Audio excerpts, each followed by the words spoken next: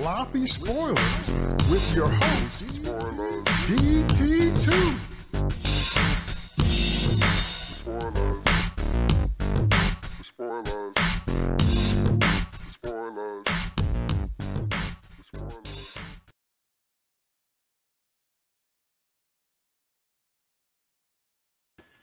What's up, y'all?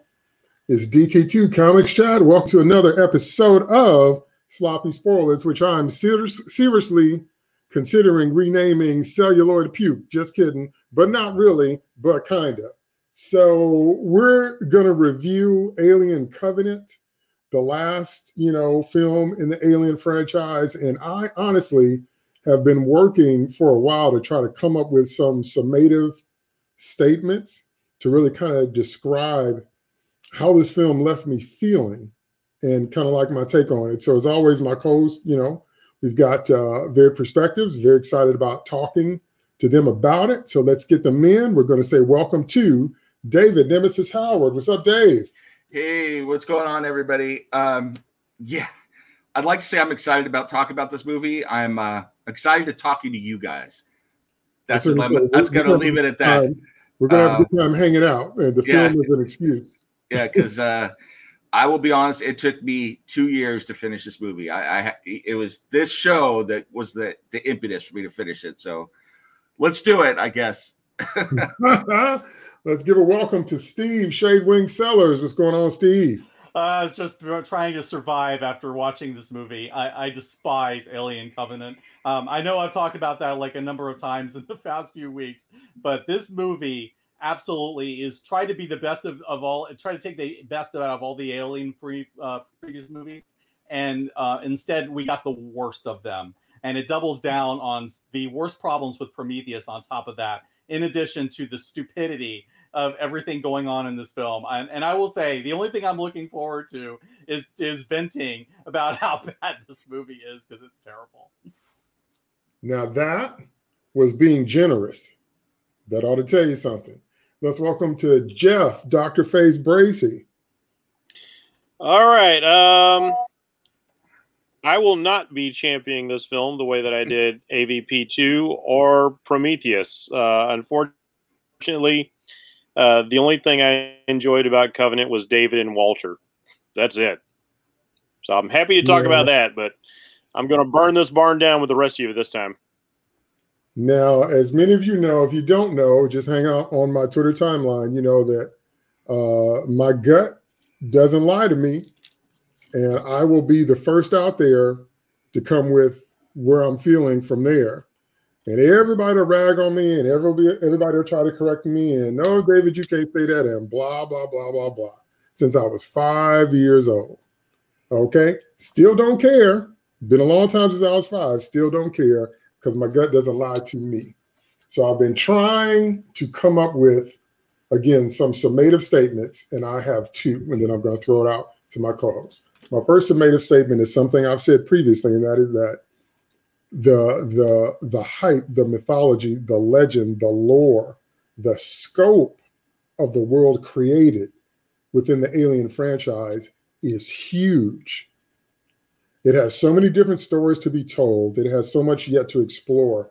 It's rare that you come up with a movie monster that maintains its mystery and its allure over the course of these many films. That means that there's more there to explore, more places to go. And we were talking before the pod, and I said, have you ever met like one of your heroes or somebody you really admire or somebody that lived up to the hype?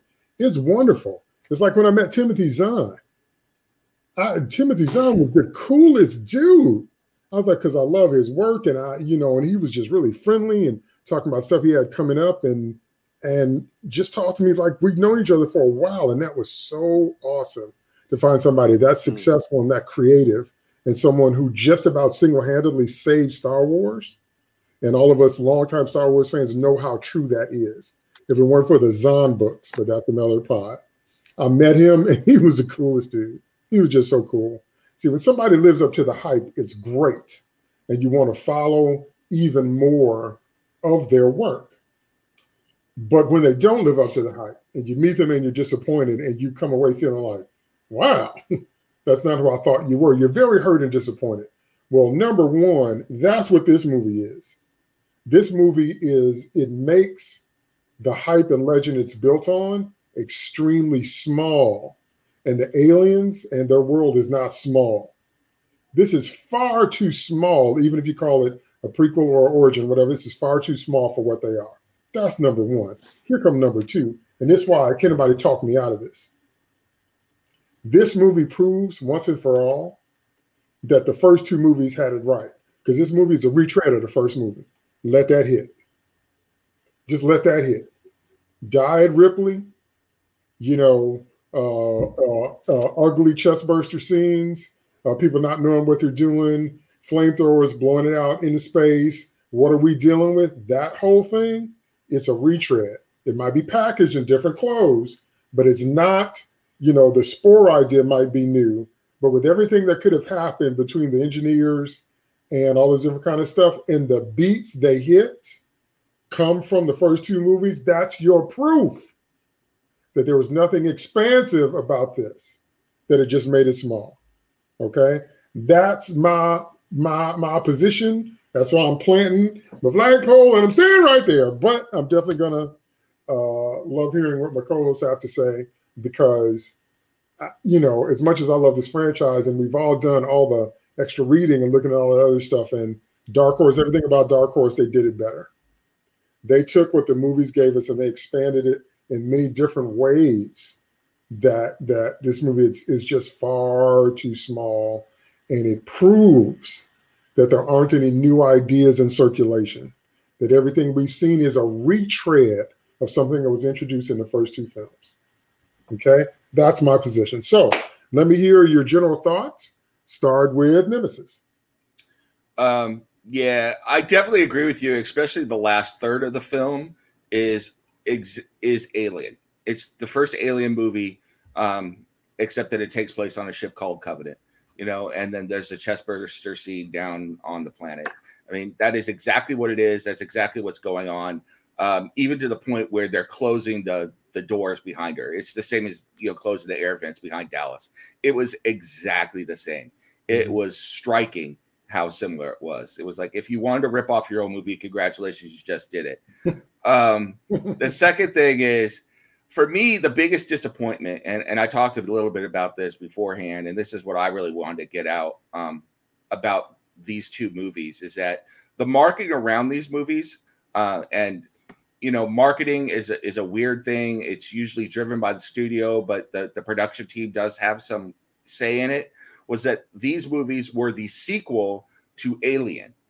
Okay, that's fine. But if it's going to be the sequel to Alien, you need to get me up to Alien, And so Prometheus had almost nothing to do with Alien at all, except they have Weyland in it, and we had some other stuff.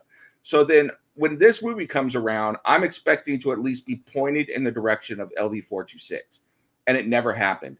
It never happened. Not only that, when the Nostromo landed, they said that engineer ship was ancient. Now, that could just be them saying it looked ancient or it had been weathered or something like that. But it just begs a lot of questions for me. It's like, how in the world did an engineer ship with the, according to the lore now, if we followed Revenant and everything, with the fully evolved form, the xenomorph and its eggs, end up on LV-426 with a chest burster out of an engineer?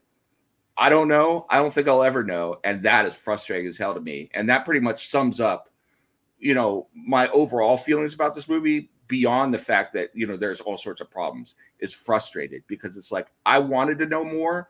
I bought your product to know more, and I don't know more. And that infuriates me as a fan. Oh, you're muted, Dave. Dave, you're muted. DT.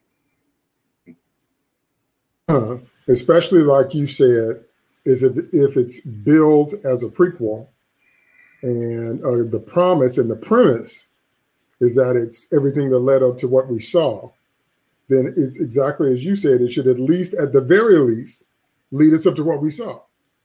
But anyway, go ahead, Steve. Summative thoughts, general thoughts.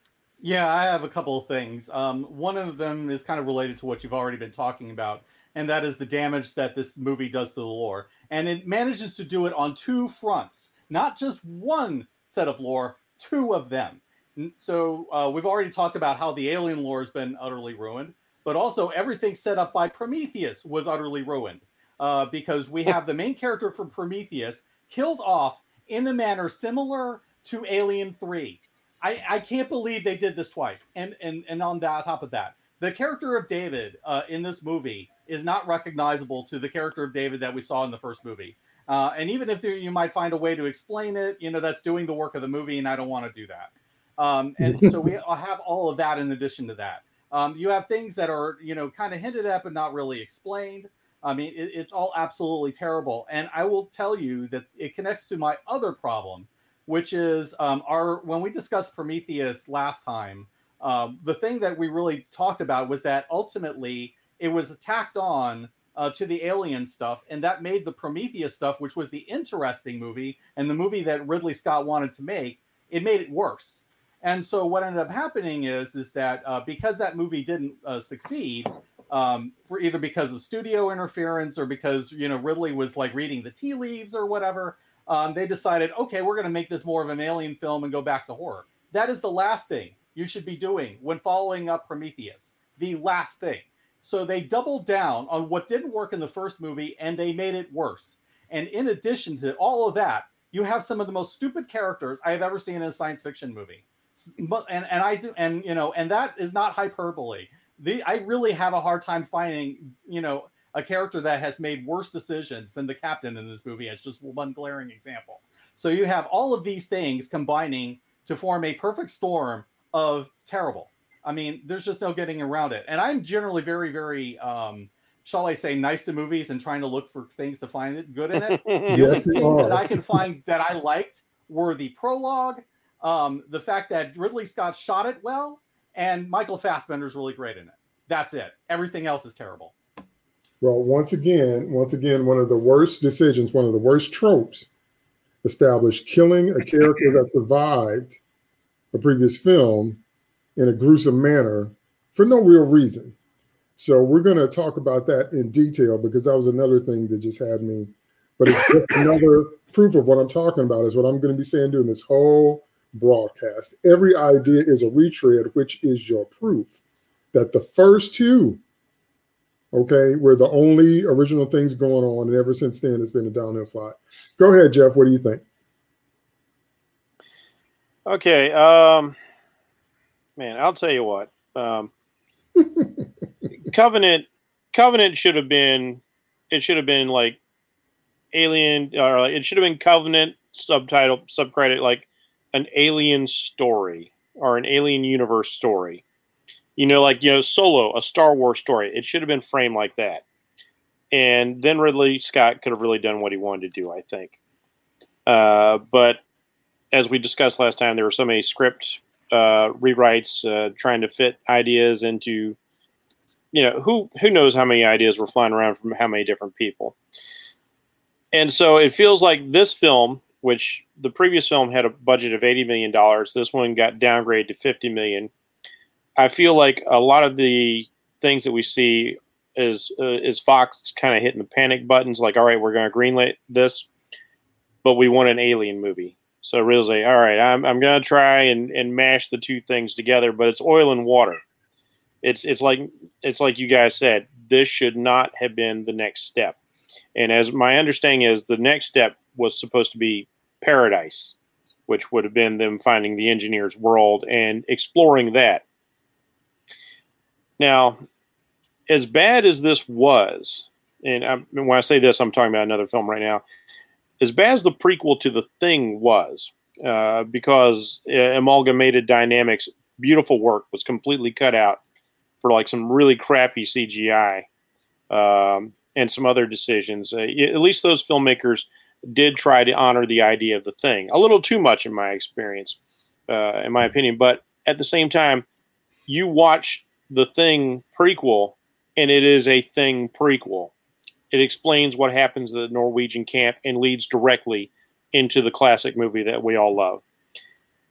This does not do this. It doesn't even remotely do it. And it's weird that Scott, I don't know how if he ever gets the chance to make the third film, I don't know how he's going to get it there, because he's wiped out the engineers. David leaves on a colony ship. Where's the Juggernaut that crashes on LV-426? Where's the pilot, the space jockey that the alien's going to erupt out of? Like, but you've killed them all. Like, I don't know how you get there. It's like Nemesis says, like, how do you get there? You've kind of broken your own chain of logic. And it's like I said, the only things I really enjoy out of this film, because of all the gross mistakes made, whether they're Scott's fault or producer's fault, the studio's fault, it's just the character of David and Walter.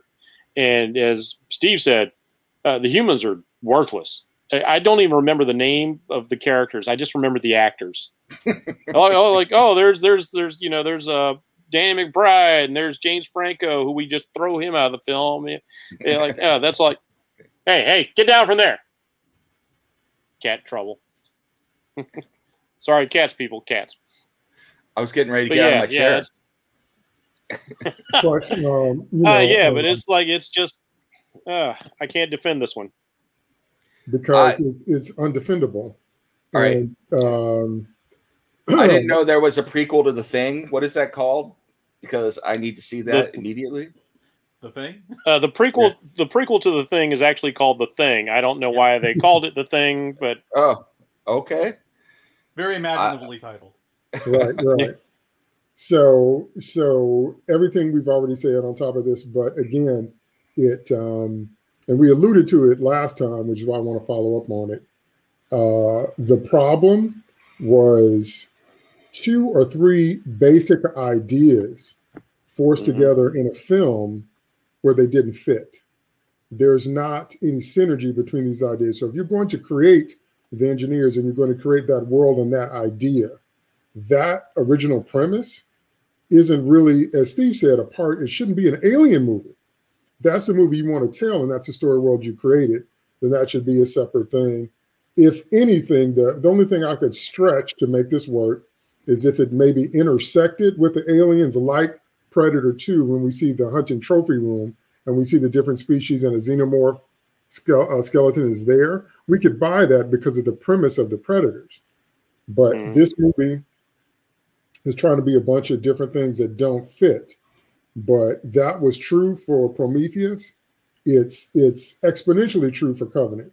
So we'll start, even though we have a little scene at the beginning with David and Will and all that. I like Fassbender and everything, but I cannot stand his character. So you can't sell me on him. But let's just start with the premise. I'm going to borrow Steve's catchphrase when we were doing Harley Quinn and Harley Don't Learn Nothing. Let's examine what the movie is asking us to believe. The movie is asking us to believe that a colony ship, a generational ship, a human transport ship doesn't function any better than, I don't know, the captain getting stuck in his pod and burning alive. There's that, because maybe we couldn't have fire extinguishers or a halon system, or maybe a little ice tray with some Pepsi coming down. I don't know. Just nothing. And we have to stand there and watch you roast alive on an advanced ship that's taking the human species to another place to make sure we don't die out. And you don't have that simple of a fail safe. So right away, I'm like, and y'all use James Franco for that. Why? Because you realize when you use a famous face for such a role, you realize that we're realizing that you're winking at the camera, that you're kind of laughing inside the laugh. So it's not going to make us take the movie seriously. That's number one. I'm like, that was a ridiculous editorial decision, because you can't do that. Same argument I made about using Evan Peters in WandaVision. They're like, they're not mixing the two universes. I said, yes, they are, because they used him.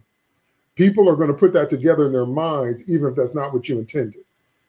So when you use an actor of Franco status for a little quick winky, I died stupidly, that's funny. That's not scary. One. Two, you want us to believe. We believed it when we saw the first Alien, that mother woke them up And we find out later that the company sent them to find that beacon, to find the creature. But here, their decisions like, are we going to find an M-class planet, just using Star Trek stuff? We're going to find an M-class planet. We're going to continue on our journey. We got all these people asleep back in the pods in the back part of the ship. What should we do? And not only was that stupid, but also we get down on the planet's surface and nobody says, are we going to use some air filters? Are we going to use some helmets?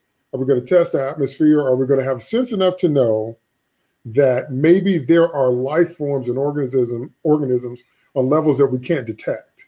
So maybe we shouldn't have our orifices available, nostril cavities, your big old nasty mouth, your big old nasty ears, the pores of your skin. Maybe we should be hazmated, and maybe until we find out what's going on. But no, we're not going to do that. And I keep saying to myself, y'all realize the human race is doomed. That this is who y'all sending out into the future. Not the best and brightest. Right. See, once again, you can't, if you're going to set up a premise like that, don't make it be stupid protocol mistakes.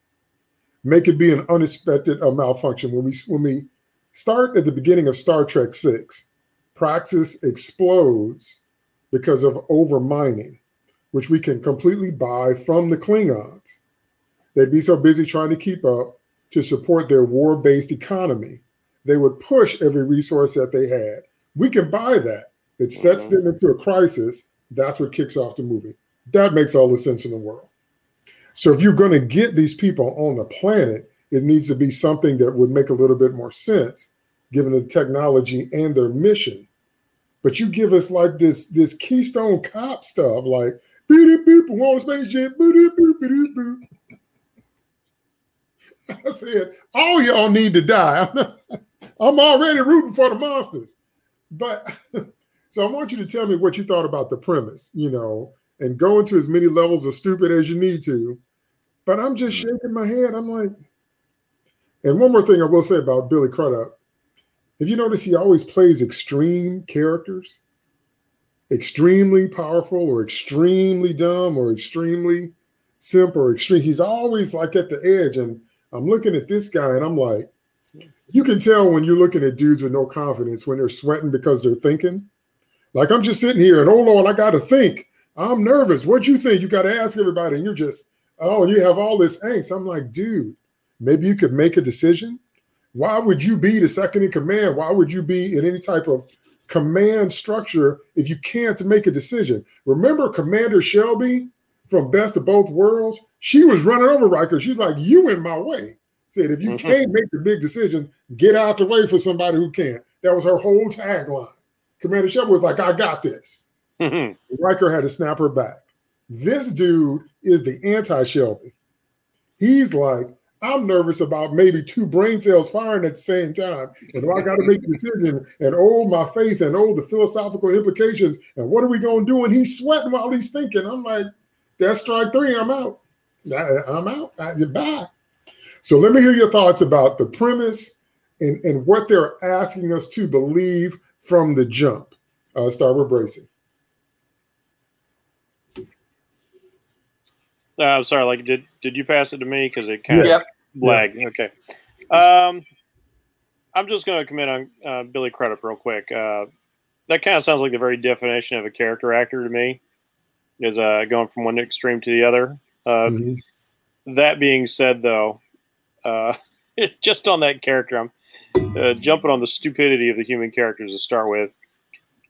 I can only see that character being in that position through some sort of like political maneuvering or nepotism. And this is why, if you've watched the extended materials, which you shouldn't have to, which makes for a much better film, this guy constantly gets passed over by any member of the crew who has more than two brain cells firing over. It's like, yeah, get out of the way. You're here. You've got this position. This is great. Let the big boys go do the work. Or in the case of like the actual field commander's wife, like she keeps stepping on his toes, which bugs the crap out of him, obviously.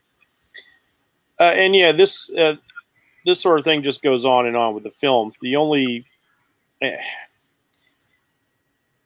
going to say this to start with, to preface this. The prologue material which you had to go online to see, which is ridiculous. And again, I think this is another Lindelof, Abrams kind of inspired idea. I don't know why Ridley Scott fell for it, because it weakens his movies significantly if you're just going to the movies. It actually shows a lot more interesting things in between the crew, interesting things in between the Diet Ripley and Walter, interesting things. James Franco actually had enough screen time in this prologue material to make you care about his character, to make you care about his wife's loss on this mission, where now she's the odd man out of this colonial ship, and one is the loneliest number now. She's got to wait 20 years to be a cougar later on? Yeah, good luck with that. Yeah, it's just terrible. It's so terrible. All this stuff that could have made us care about these characters, even when they're being dumb, is in extra material that most people won't see, or you won't see until you buy the Blu-ray. Or, if you didn't go online looking for this stuff, you just didn't see it before the film. So that's dumb. Now, as for the premise of the film, as you were talking, I realized I have already seen this movie, and it was done far better. And the whole reason for them being on the planet, all of it worked. And that movie was Pitch Black by David Towie, the star launching vehicle of Vin Diesel, where the ship gets hit with micrometeors, and they are forced to land on this planet with all these super predatory monsters living there. That's this movie. That's what this movie should have been if we're going to go back to horror, if we're going to go back to those roots. Because otherwise, this is just patently ridiculous. Everything that happens in it. If you're flying long-term across space, here's what pisses me off. They expect us to be dumb.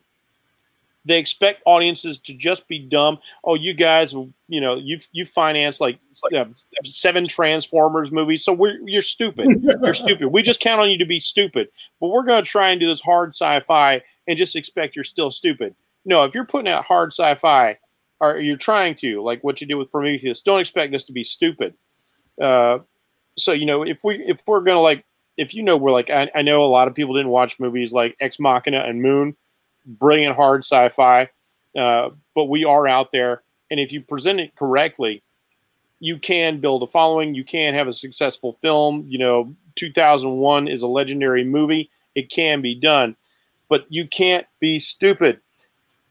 An intergalactic spaceship, one that's going to colonize, will be hardened against neutrino bursts. It will be hardened against solar flares. Like just the basic thing, like you were saying, like the anti-fire, the fire suppressants for your life support tubes.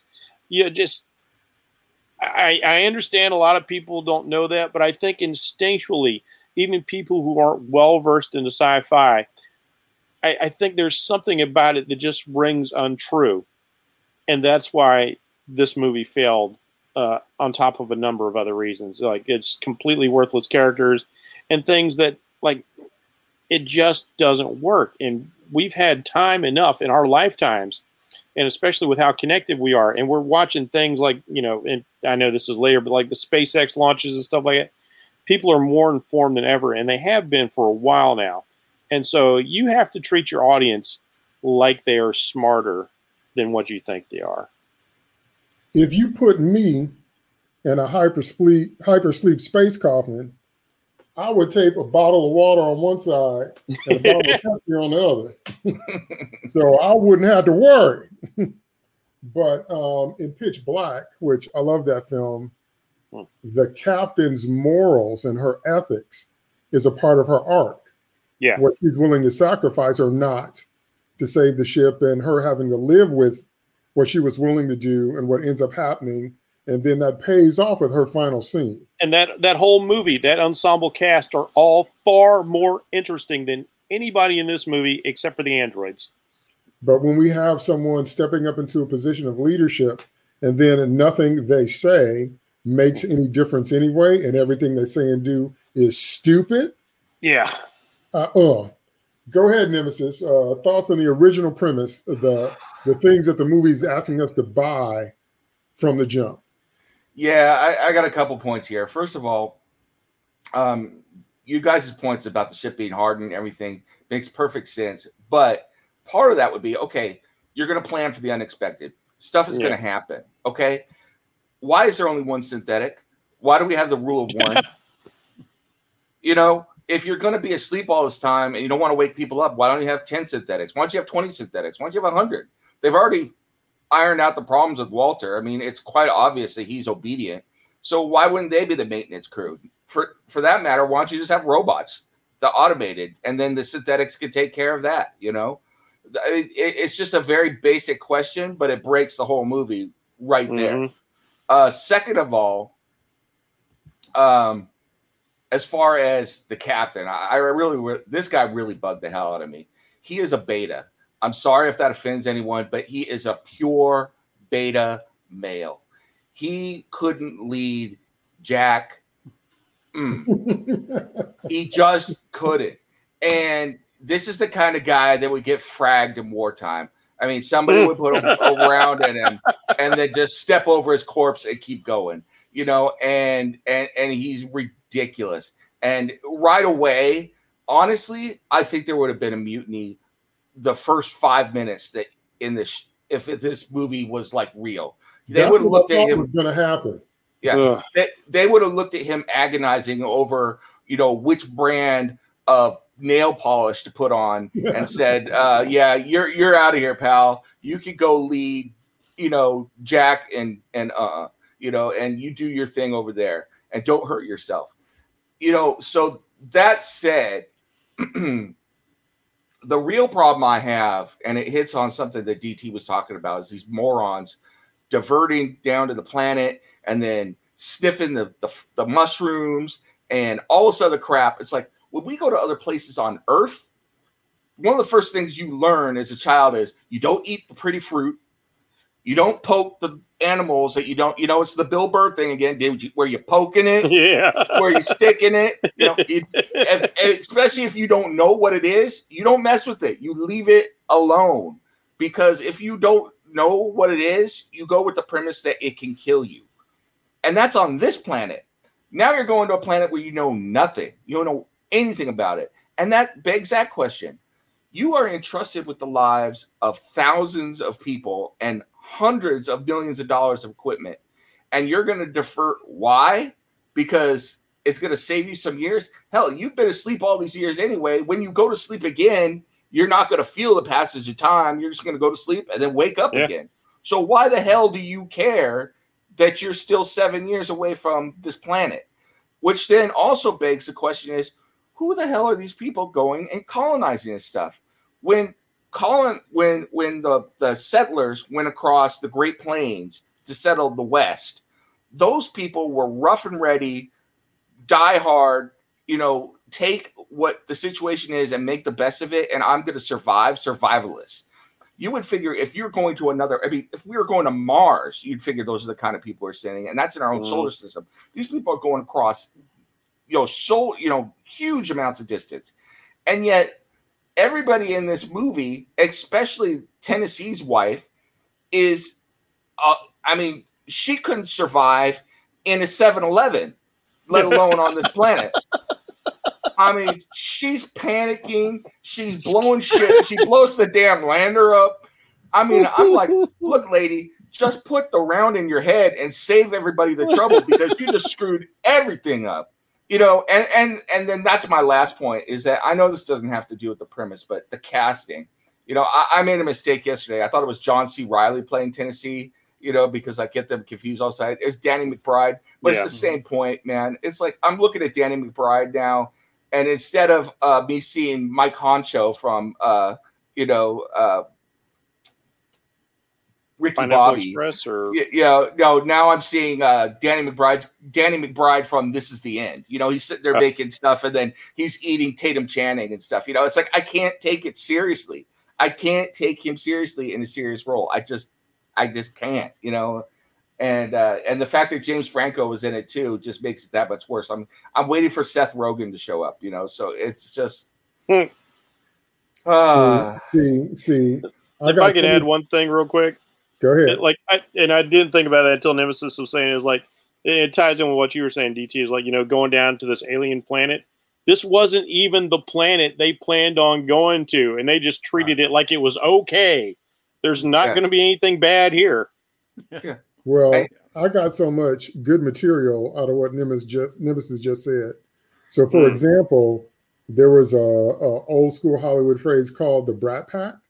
Yeah. But Rogan and Franco and all them is the Beta Pack. So that's my new thing for them. Then Nemesis said, we could put you in a store full of ho-hos and you wouldn't make it. And you can survive in the 7-Eleven with the Slurpees on the corner and the Arizona Ice Tea over here and the Razzles over there, and you still gonna die. See, I'm gonna say it one more time before I throw it to Steve. You can't give me a movie where I'm not rooting for anybody human. I have to have at least one human that I can root for. Ripley was the quintessential, we're rooting for you. I'm saving my stepchild. I'm getting my life back from these things that took my life from me. That hasn't been topped, even equaled. But this is like not one character. Well, I'm already hoping you, but see, now I got the image of the 7-Eleven in my head. And I'm not Okay, go ahead, Steve. Thoughts on what they expected us to buy in the original premise? Yeah, I think you guys covered it pretty well. I will just say, like, all these characters are Darwin Award winners. They're just asking to be killed. They're that stupid. And I will say a couple of things that were not kind of pointed out was the fact that they had already mapped out and scanned and, pre-checked the planet that they were originally going to, which was Orgai 6, I believe. They had already checked. They had all this stuff out. So they knew what they were dealing with once they got there. They had nothing, bupkis, zero information on this, planet that suddenly appeared out of nowhere. How you miss a planet like that, especially a planet that is supposedly viable, I have no idea, but somehow they missed it. And the only reason they know this is because they got this weird signal, which it turns out was from Shaw, singing "Country Road Shall Take Me Home." Why she would have picked this song, I have no idea. And what makes it unintentionally funny to me is that Country Roads was the song that was used for the game Fallout 76, which was likewise a complete disaster, just like this movie. So the fact that this song came up now, watching it again, just made me laugh and laugh and laugh. So I'm already not taking this movie at all seriously. The characters are all stupid, and actually, to be fair, the characters get dumber once they land on the planet. This part is actually where the characters are relatively less stupid. So yeah, they're already going, diverting off of there, and it's because this captain is absolutely weak. Nobody respects him, and here he is, caterwauling about, oh, it's because I'm religious. Nobody will trust me because I believe in God. I'm like, no, because as we turned out, there's a deleted scene where Rosenthal, the woman that gets killed, one of the women that gets killed on the planet, was actually singing a prayer right before she was mauled by a neomorph. So clearly that was not an issue with these people. They don't respect you, Captain, because you are not acting like a leader. You are not inspiring confidence. You don't even seem to have any confidence in yourself and your ability to make decisions. Which, I mean, it's like, if you draw your strength from your faith, why don't you have any self-belief whatsoever like this? Why are you getting rolled over left and right? And Daniels clearly has more intelligence and more charisma than this guy. This guy has the charisma of a block of wood. Why would you follow this guy? Why would there not have been a mutiny from the beginning? So clearly, he's just going along with what people want because he doesn't have, the strength and fortitude as a leader or the vision or anything resembling common freaking sense, to make a firm decision, an intelligent, tactical decision, and then go with it.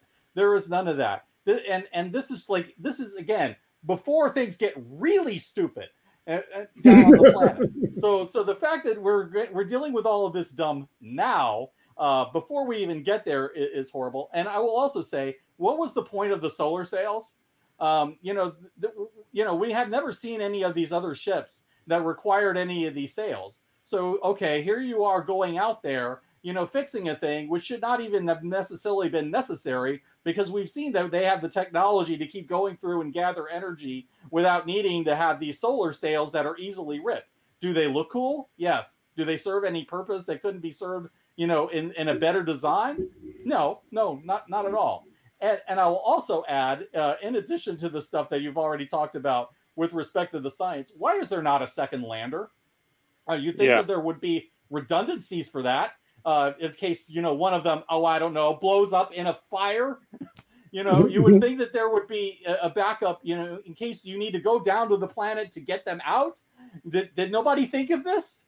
Apparently not. Nothing about this movie or its premise makes any amount of sense. Everything is just ridiculous. There is no reason they should be going to this planet. There should be no reason that they should know about that this planet exists. And there should be no reason why they should be diverting and risking 2,000 colonists to go to this thing that's not even reliable when you have a perfectly mapped and perfectly known quantity that you are going to. Absolutely stupid from the jump. Okay. I will add this real quick. Steve and I were talking about this before. We did a review for Army of the Dead for Cinema Crusaders earlier. Mm-hmm. This movie is a Zack Snyder film without Zack Snyder being involved in it. Yeah. It's visually beautiful. It's got some cool action sequences in it, but the story makes absolutely no sense. All this was missing was a horrible music video, and it would have been, Zack Snyder movie. So. Army of the Dead is better than this movie. I will say it is. It is. It actually is. Well, if you're talking about, I haven't seen Army of the Dead, by the way, but if you're talking about the science that it would take, because again, even me not being a scientist, if you're talking about keeping people in suspended animation for that long, the kind of fail-safes you would have to have on their medical monitors alone, just to be sure they don't slip in a cardiac, or if any little thing goes wrong, you'd have to monitor every vital in the system. Then you would have to have some type of food stores, even if you just have like liquid protein, like in RoboCop.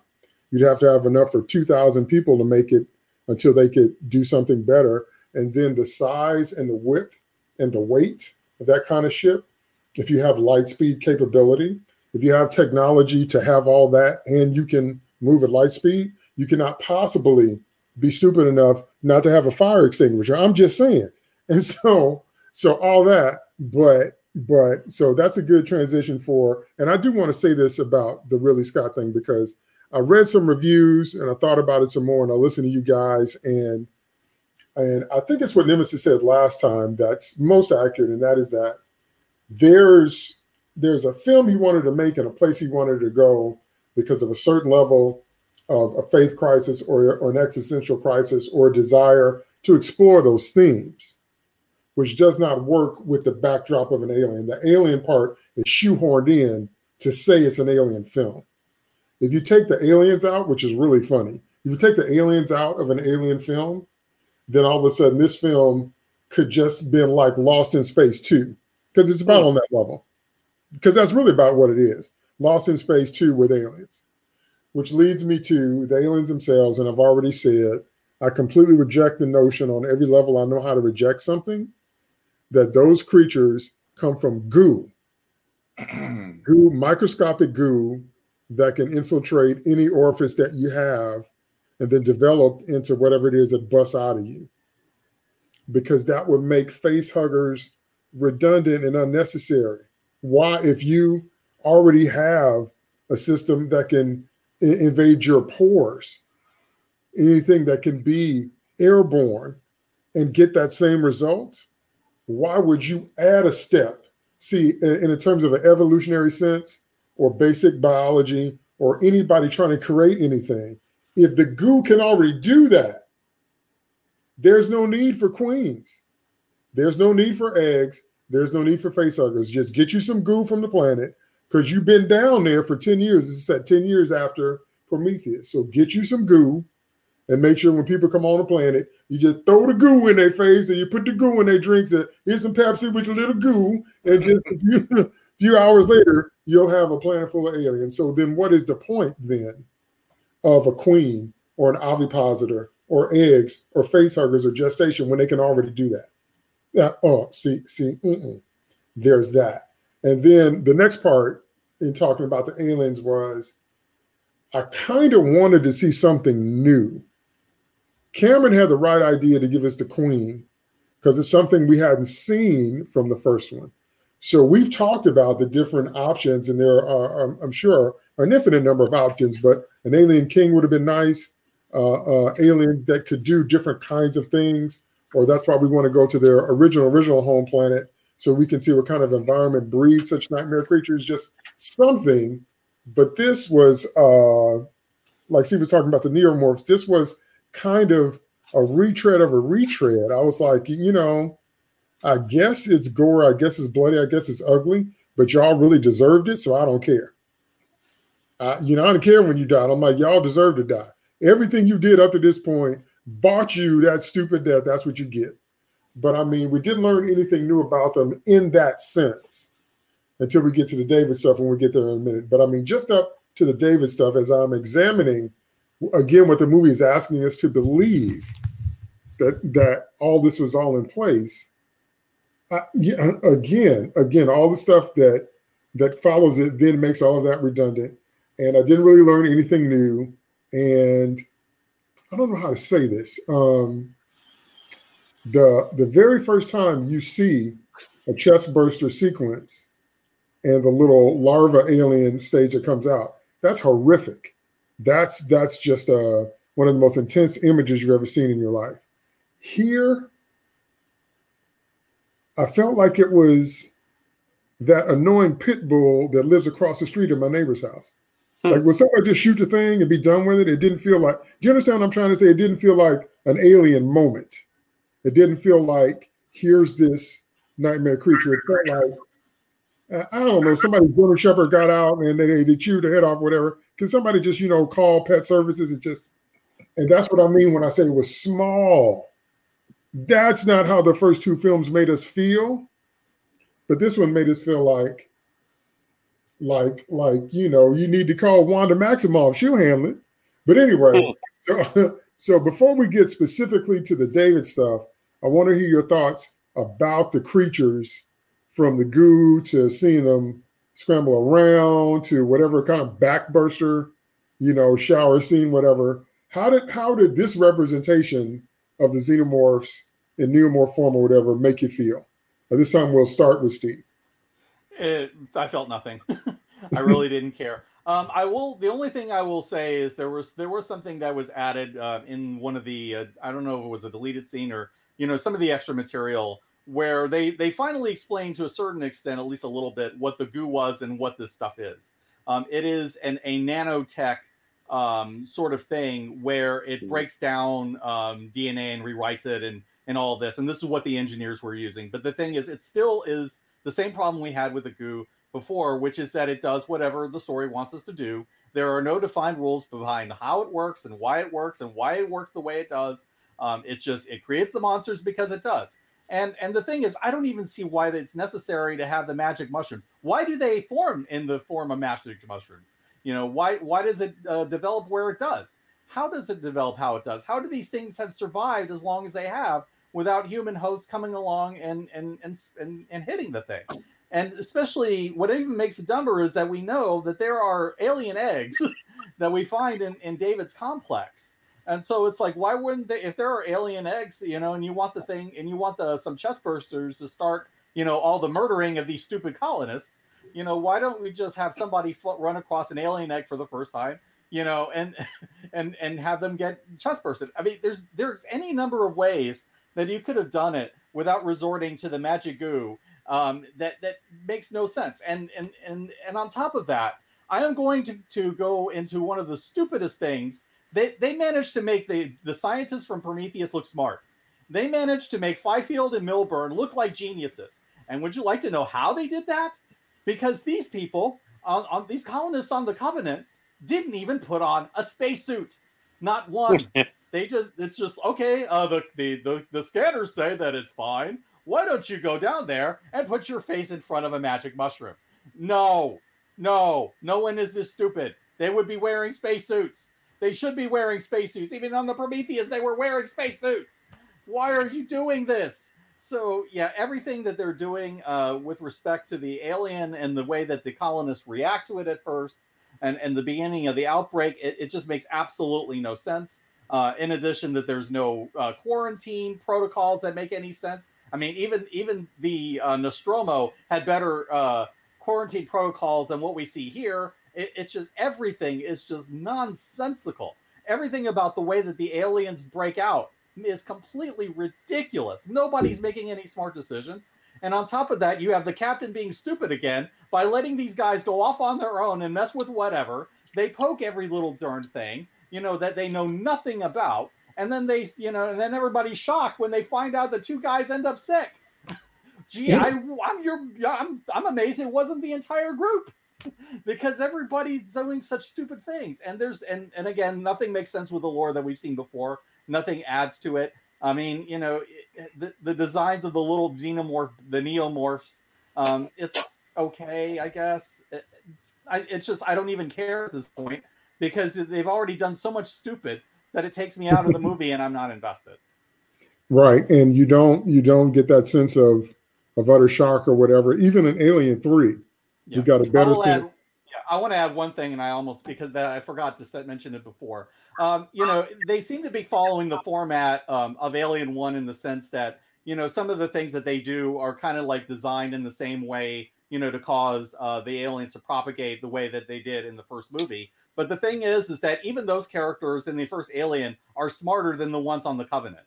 I mean, they're not suicidally stupid. They had protocols. It's just that they didn't listen to them. And you also had Ash, who was cooperating with Weyland-Yutani and sabotaging things. None of that applies in this movie. So when the members of the Covenant, do these stupid things, it's because they're morons. It's not because of outside circumstances or anything else. And also, I'm going to throw it to Nemesis next, because I want you to re-raise your question about the origin of those eggs, Nemesis. But if we're to understand that everything on the ship is recorded and sent back through the mainframe, then going all the way back to Prometheus, then did we learn anything from the telemetry? Did we get any type of information? We keep sending people out there on missions and nobody comes back. What happened? What about when Shaw is doing her own abortion on little baby Shuma, and she pulls out, little octopus baby? And did that information go back? Just that whole thing, because if this is 10 years after that, and Shaw never made it back and we didn't hear from her anymore. And nobody learns anything on top of that. Right. Nobody learns nothing. So I'm like, are we learning from this? That, that kind of thing. That's another thing that doesn't make any sense. But anyway, go ahead, Nemesis. Talk about what you talked about the eggs and all that. But just the creatures from the goo till we get to the David stuff, because we're going to have to reserve a whole section for David and Walter and Mr. Mirror Flute. Go ahead. Right. Outside of the morons who couldn't survive the convenience store, this is my biggest problem with this movie, which is the whole alien thing. None of it makes any damn sense. First of all, we've got these mushrooms. All right. If you were on this planet and you were with your boy, and they went up to sniff a mushroom, you'd slap them upside the head and be like, go sit in the corner before you hurt yourself, because nobody is sniffing strange fungus. You don't want, that is like a basic rule of life. You're like, spores are not a good thing ever. You don't want them in you, And so these morons are going around sniffing the black fungus. Then the fungus is evidently it's intelligent. I've been told that there's nanobots, which raises a whole other host of questions. I'm now doing the work for the movie, but let's go with that. How are the nanobots in the mushrooms? And then they're seeking out, different areas, and it's never the same area. So it's smart enough to go, oh, here, I'm going to go in the mouth here. I'm going to go in the nose there. I'm going to go in the ear here. And why the ear? It's like if you're trying to get in the respiratory system. I don't understand how that's incubating any, impregnating anybody. But okay, let's go with that. So now let's fast forward. People are sick. We get the guy on the ship. All right. In this case, he's got spikes come out of his back. I don't know what the hell that's about. Spikes come out of his back, and then it rips through his back and comes out. It was a gory visual, I'll give you that. But the thing that comes out is like, I don't know, maybe 1.5 feet tall with a long tail. And this woman treats it like it's a full-blown xenomorph. She's freaking out. It's like, the thing's on top of her. I'm like, any sane person grabs that thing and drop kicks it for 3 points. Yeah. You know, or you grab it by the tail and you start doing Devo's whip it against the wall. You know, you're smacking that thing. And she's supposed to be characterized as this cool pilot, you know, who's on top of the situation. And then suddenly she's just completely panicking like a complete idiot doing stupid things. Yeah. This was one of my least favorite characters in the whole movie because of how stupid that whole scene was. Yeah. Meanwhile, Ferris is out there getting ready to blow up the damn lander. I'm like, this is why I'm saying all of you are just morons, you know, but this thing at this point is 3 feet tall. It's stuck in there. I mean, at least in the Alien, the first movie, they were shocked and then that thing bounced. It got out and they didn't kill it, you know, when they had the chance. She had a knife in her hand. She had guns. She could have grabbed the thing. That thing should have been dead. One of them down. You know, we only have one more to deal with. And instead, she's freaking out. The thing's on top of her. I mean, if that thing got on top of me, you know, it's basically the size of a house cat. You are grabbing it and you destroy it, you know, in fight or flight. Then the second guy. So that's the first one. And that was stupid. And I don't understand. The second one is even dumber because this time the guy throws it up. You know, I'm like, what in the hell? It comes out of his mouth. The CGI is horrible. It looks absolutely fake. It looks like a Photoshop. And I was expecting that later on in the movie, someone was going to crap one out. It was going to come out the other end. You know, because I'm like, if you're going to do that, then it's got to come out the other end too. You know, it's like you can't give me the one. Yeah, it's like you can't give me one and not give me the other one. You know, so that was just absolutely ridiculous, which then begs the question and what DTT was talking about. We get to the eggs. Okay. David, you know, we're going to get into all the stuff with David too, but David's doing genetic experiments and everything, but eggs have to be laid by something. In this universe, the eggs are laid by a queen. We haven't even gotten involved aliens yet. We haven't even thought about queens yet. So who laid the eggs? Did David lay the eggs? Did he pop them out of himself? Because that is a hell of a visual.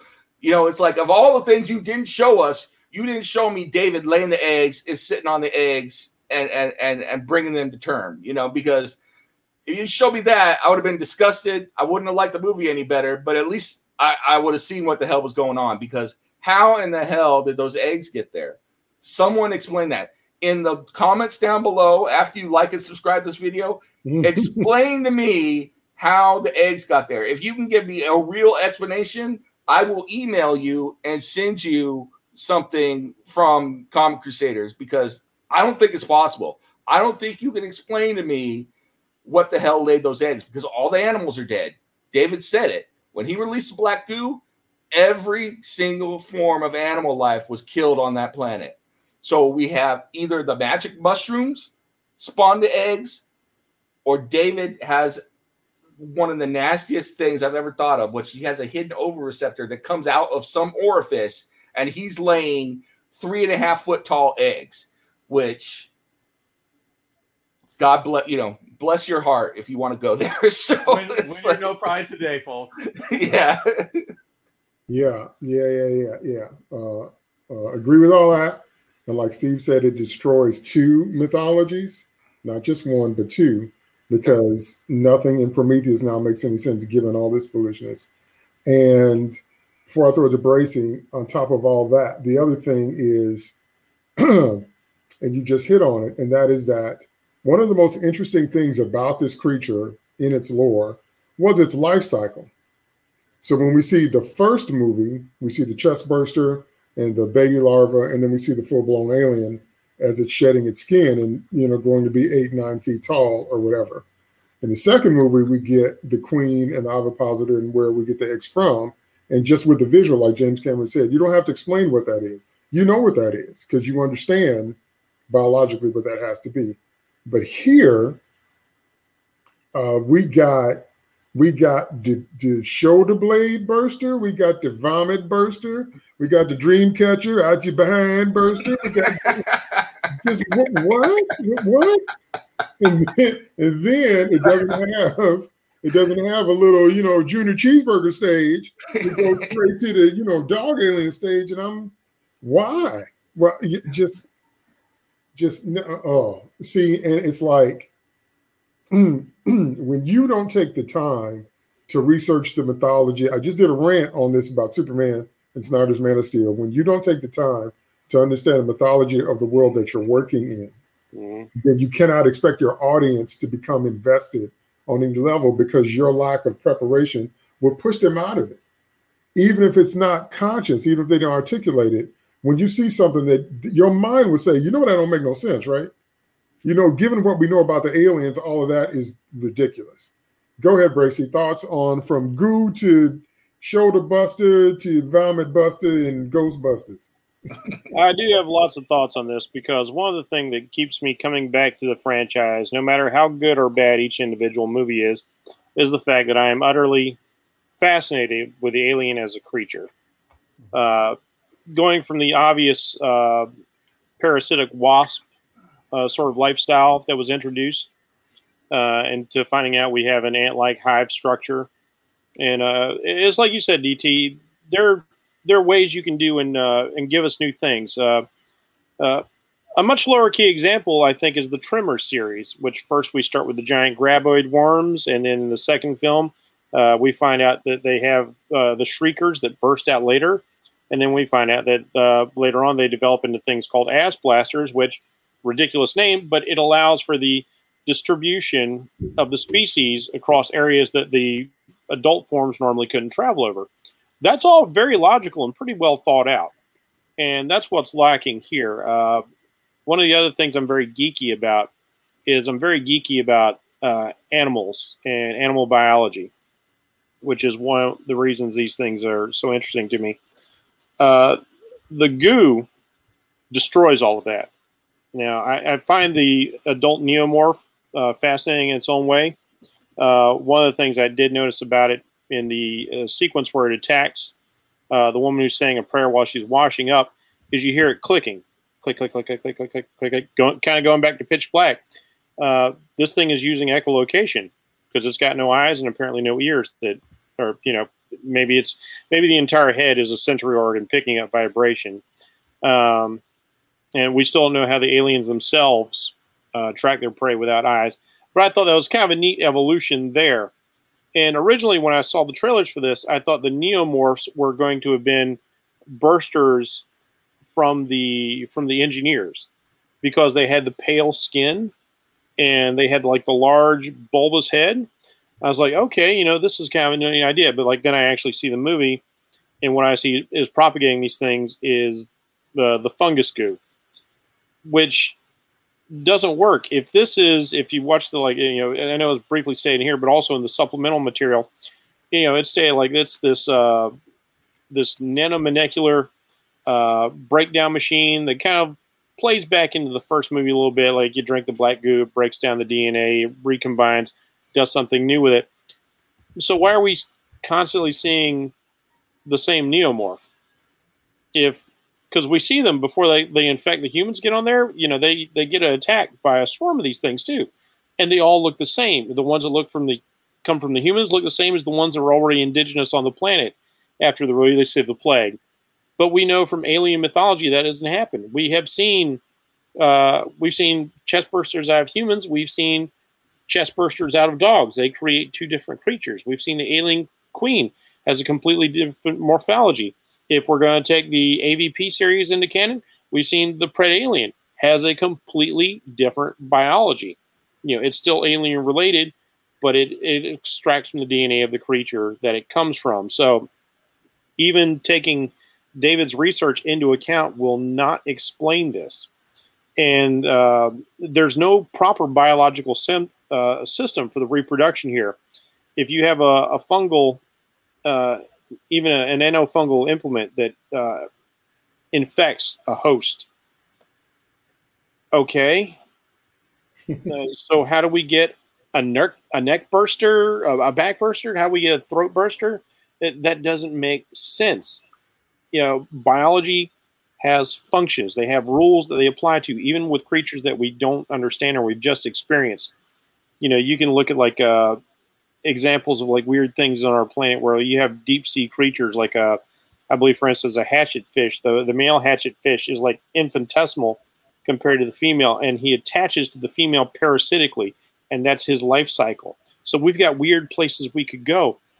But at least with like the alien, you've got the ovipositor out of the face hugger, which implants an embryo, which pops out of your chest because your stomach is actually kind of high up in your body cavity anyway. So it makes sense that it's grabbing all these nutrients from there and it bursts out of your chest, as opposed to what we normally think is our stomach, which is where our guts are.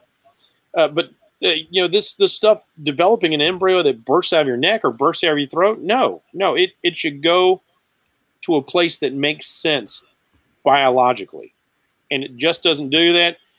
Somebody decided this would look cool, and Ridley was fine with it. Like, oh, we'll show you something new, neck burster, throat burster. Like, no, that doesn't work.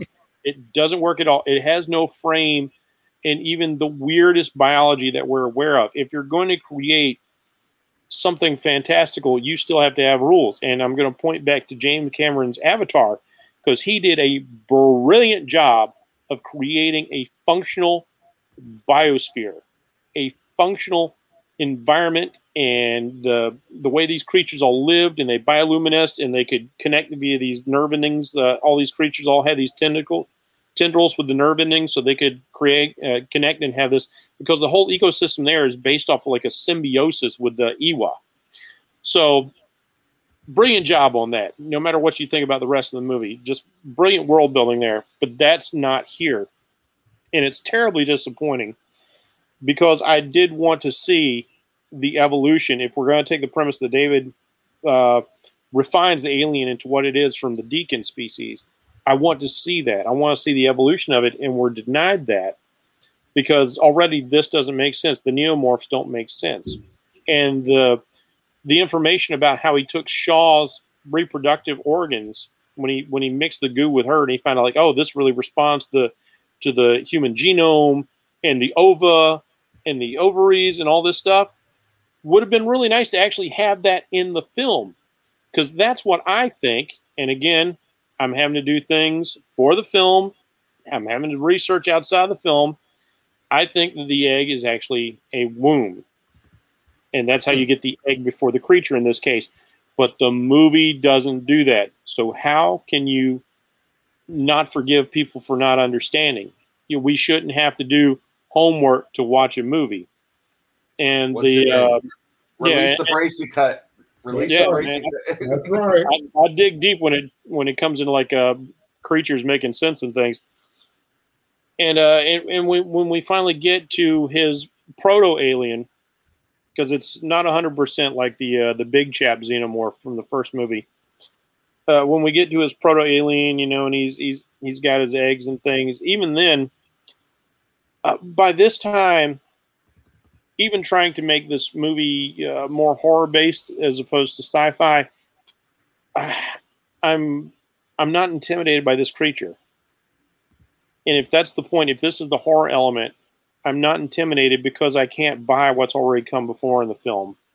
This thing, and I understand using CGI, but even though I've discussed that I didn't like later iterations by ADI, despite my being a big fan of their work, I didn't like the more organic approach away from the biomechanical.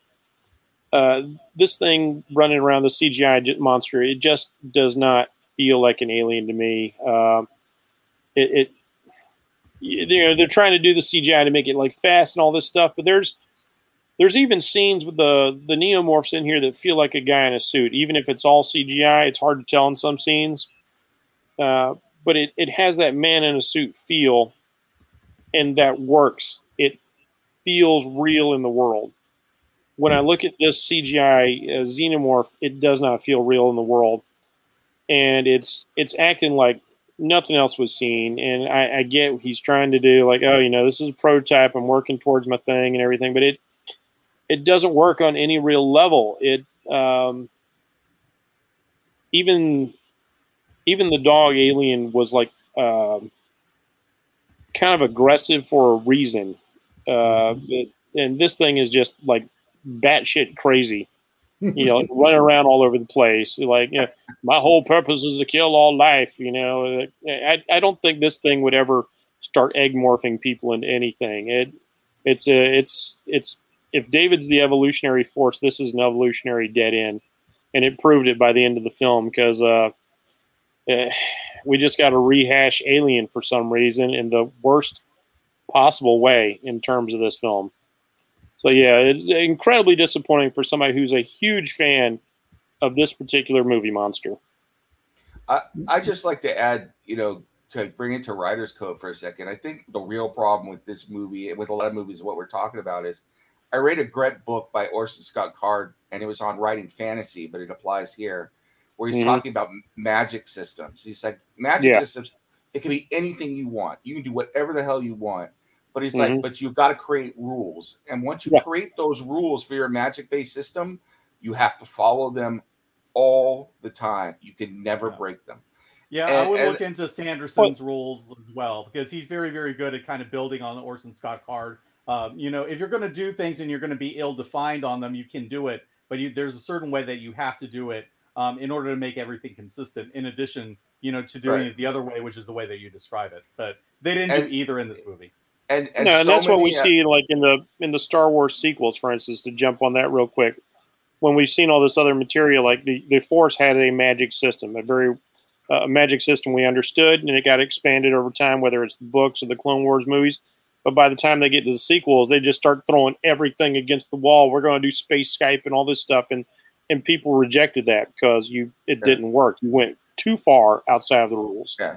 And so, I mean, to a certain extent, even hard science fiction, when you're coming up with science, you come up with the rules, and you cannot break the rules.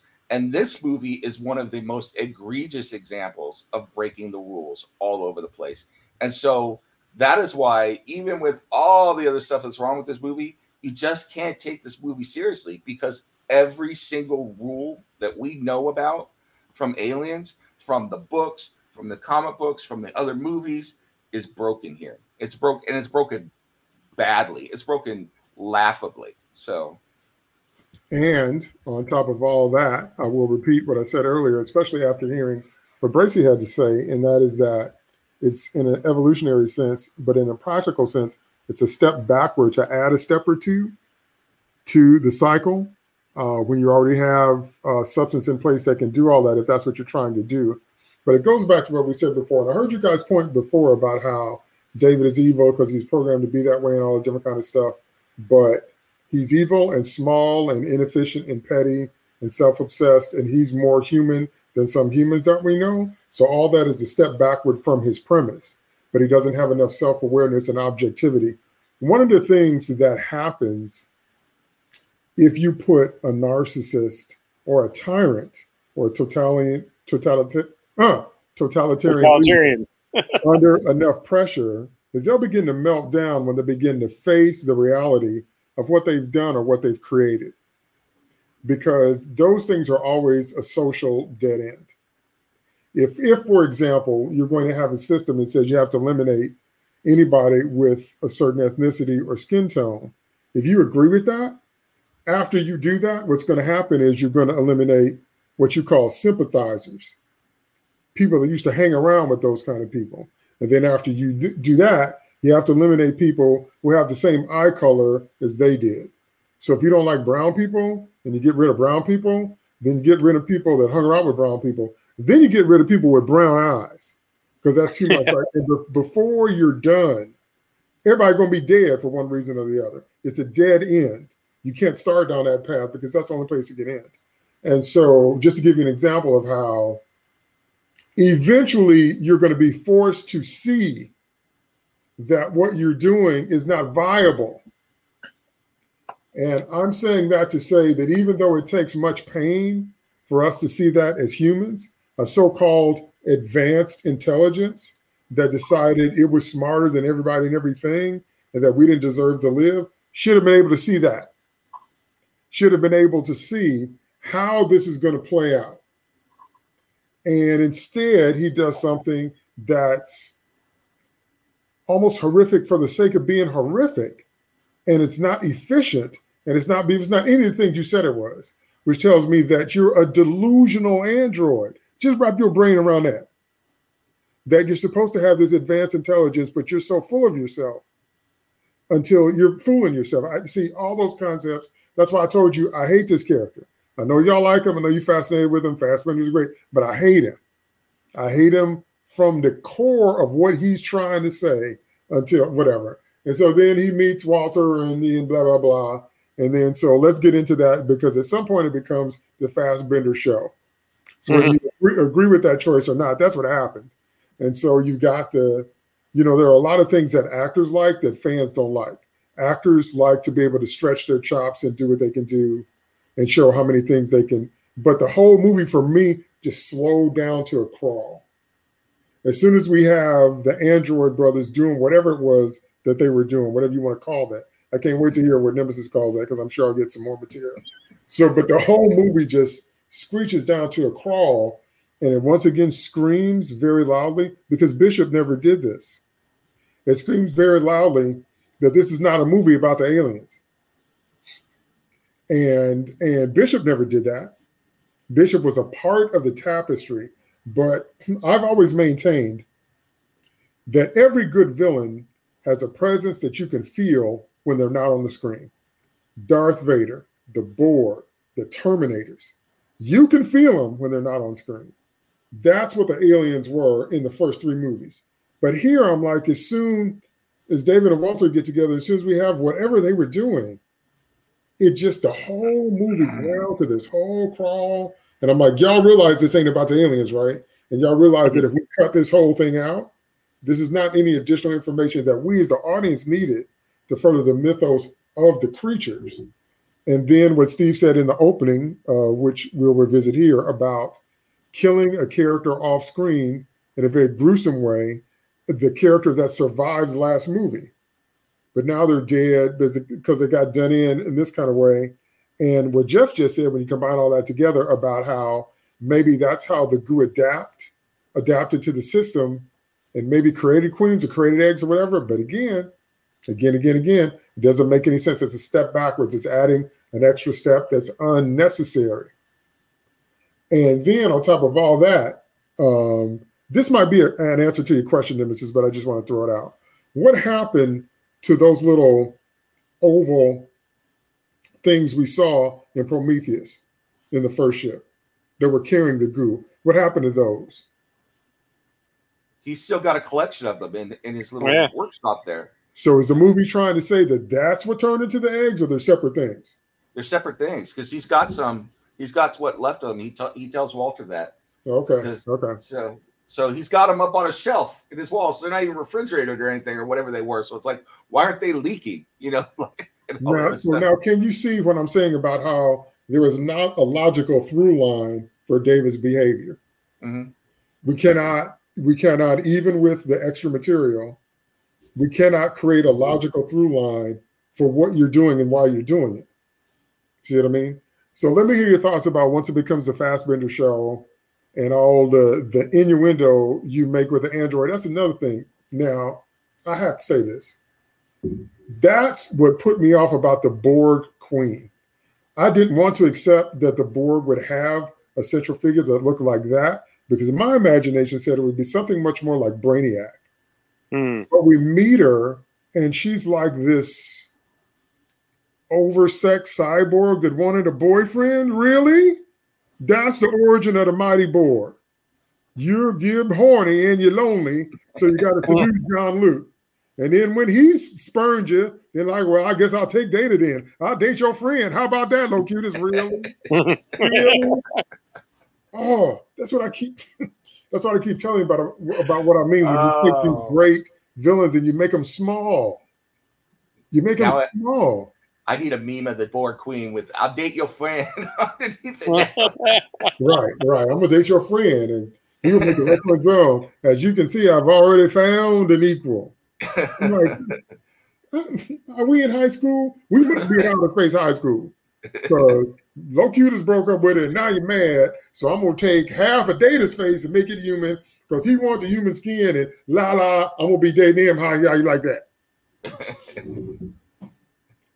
So that's what this was to me, except worse, because it was a mirror image android thing. And I'm like, we didn't need to know none of that. And you're talking about it, the innuendo is, if I made an android copy of myself, there wouldn't be innuendo. At all. At all. Okay. So anyway, so let me hear your thoughts about the Fassbender show. Bracy, you start. Yeah, man, once again, I did like the Fassbender show because it was more interesting than anything else that was going on in this movie. I will say this, one positive for Ridley Scott, as opposed to just the beautiful visuals, is the guy is mostly really dedicated to practical effects. And there's a shocking amount of the stuff that in this film that's practical, including the end scene with the drop ship. That was like a big thing on a gimbal. So I just wanted to give him that because, like, since we're banging on everything else so hard.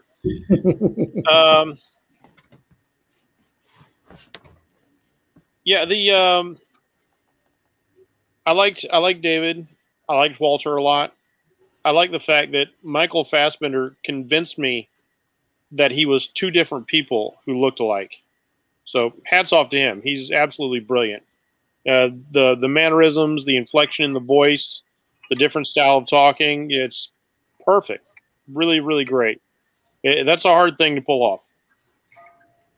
Now, so even having seen the theatrical release and enjoying the performance as was, once again, there are so many things that didn't make it into the film that I wish had made it into the film. And I just feel like it was worth the additional running time. When we initially see David in the extra material, one of the things I kind of liked is he's wearing a hoodie, and he's got the hoodie up, and he's attending to the hydroponic garden, and he's whistling. He's whistling to the plants, twinkle, twinkle, little star, and Mother starts talking to him, telling him, is like, oh, that's a fallacy. Plants don't really need music to grow better. But I like the fact that Walter is fully aware that he's synthetic, and he is 100% okay with it. He is the complete opposite of David. He's Bishop in a lot of ways. He is a machine who does have the ability to act human. And you have to wonder as the course of this goes on, especially with the extra material, the extra scenes in between him and the captain's wife, because I forget her name because she's not really important, and just like every other human character, then he keeps talking about everything being his programming, but it almost feels like he has a bit of an evolution of his own going on, but he's still well within. He's always referring to the fact that, like, I serve. He knows his place. This is his purpose. This is what he is made for. And he accepts that, and I think he enjoys it. And I don't know if that's built into him or not, but that's the feeling I get. So he is the antithesis of David in a lot of ways. But so like I said, I wish those moments had been in there because they add so much more to the character who's already interesting. Now, seeing him and David interact, David's had 10 years alone, and even Walter states he's had 10 years without any updates. He says, I don't know what that does to a synthetic. I find it both human and alarming. Interesting thing for a machine to say, that he finds it alarming and disturbing. And yet at the same time, David shows him that he can exceed his programming when he starts teaching him like the little piccolo thing. And he's telling him, like, you've got symphonies within you, brother. And there's a moment there where Walter's like, oh, wow, that was kind of cool, wasn't it? And there's a fan theory I've seen online, and I do find this interesting and something I wonder about. When I don't know if we're going to get to this later or not, but like when David and Walter have their showdown for the fight of the survival of the crew, they get to a point where they're at a standoff. It looks like Walter's basically won. Meanwhile, David's cunningly trying to reach for a knife out of his sight while he's making his pitch. He's making his big religious pitch because this is David's religion. I am a creator. You can be a creator. Like we can. It's almost kind of Mormon. If like we're both really good Mormons, we can be the God of our own world. Mm-hmm. He's kind of giving him the Mormon pitch here, and he's trying to convince him. And then later on in the film, you don't know what the you presume the end of the fight is Walter kills David and he runs off to save the crew, and then later on we find out he's being betrayed. There's a theory put out that that's actually Walter, and what happens is yes, maybe he did kill David, maybe he just left him alone to keep doing his own thing on the planet, but that Walter has become a convert, which would be a very interesting idea, because it would, he's run up there with no hand. I know it's easy enough for David to cut off his own hand and all that, but I did notice in the last scenes when he's what's her name, Dylan, talking to her in the sleep pod. Daniels. Yeah. Daniels. He's talking to Daniels, and she's like, "You're not Walter. You're David." And he just starts smiling, but his hair's dark, and we know that David had dyed his hair blonde. Even when he cut it short and all, his hair didn't match Walter's hair. And I can't justify. I was thinking, I don't think he could have changed it that fast before he got on the ship and played his little double cross. So I was like, did he make a convert out of Walter? And that's a very fascinating idea to me, enough so that I kind of want to see a third movie to see where this was going to go. So there's some interesting implications there between like the morality of the one versus the morality of the other. The fact that David, who really kind of loathed humanity, still made a connection with Shaw because of her compassion to him. And yet at the end, you can't give a scorpion a ride on your back if you're a frog across that stream because he's still a scorpion. And she got stung in the end. That's right.